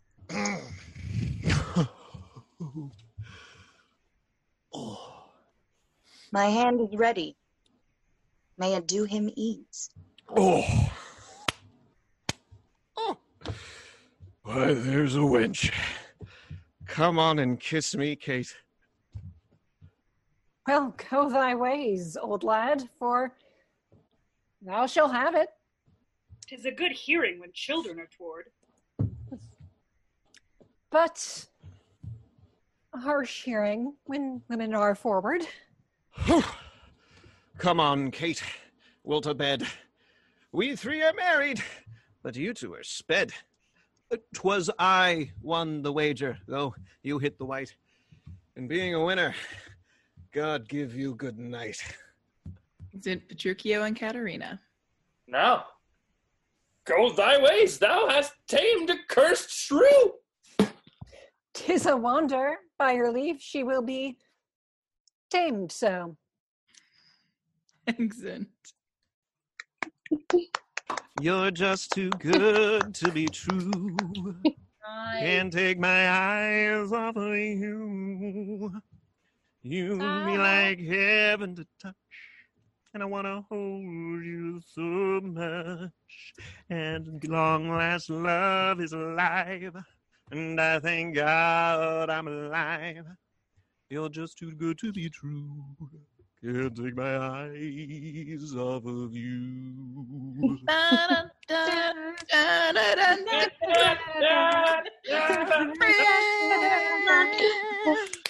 I know you, baby. My internet is so off. Oh, God. Oh, so much fun. I'm glad I waited the extra second before turning off the live stream. Oh, shit.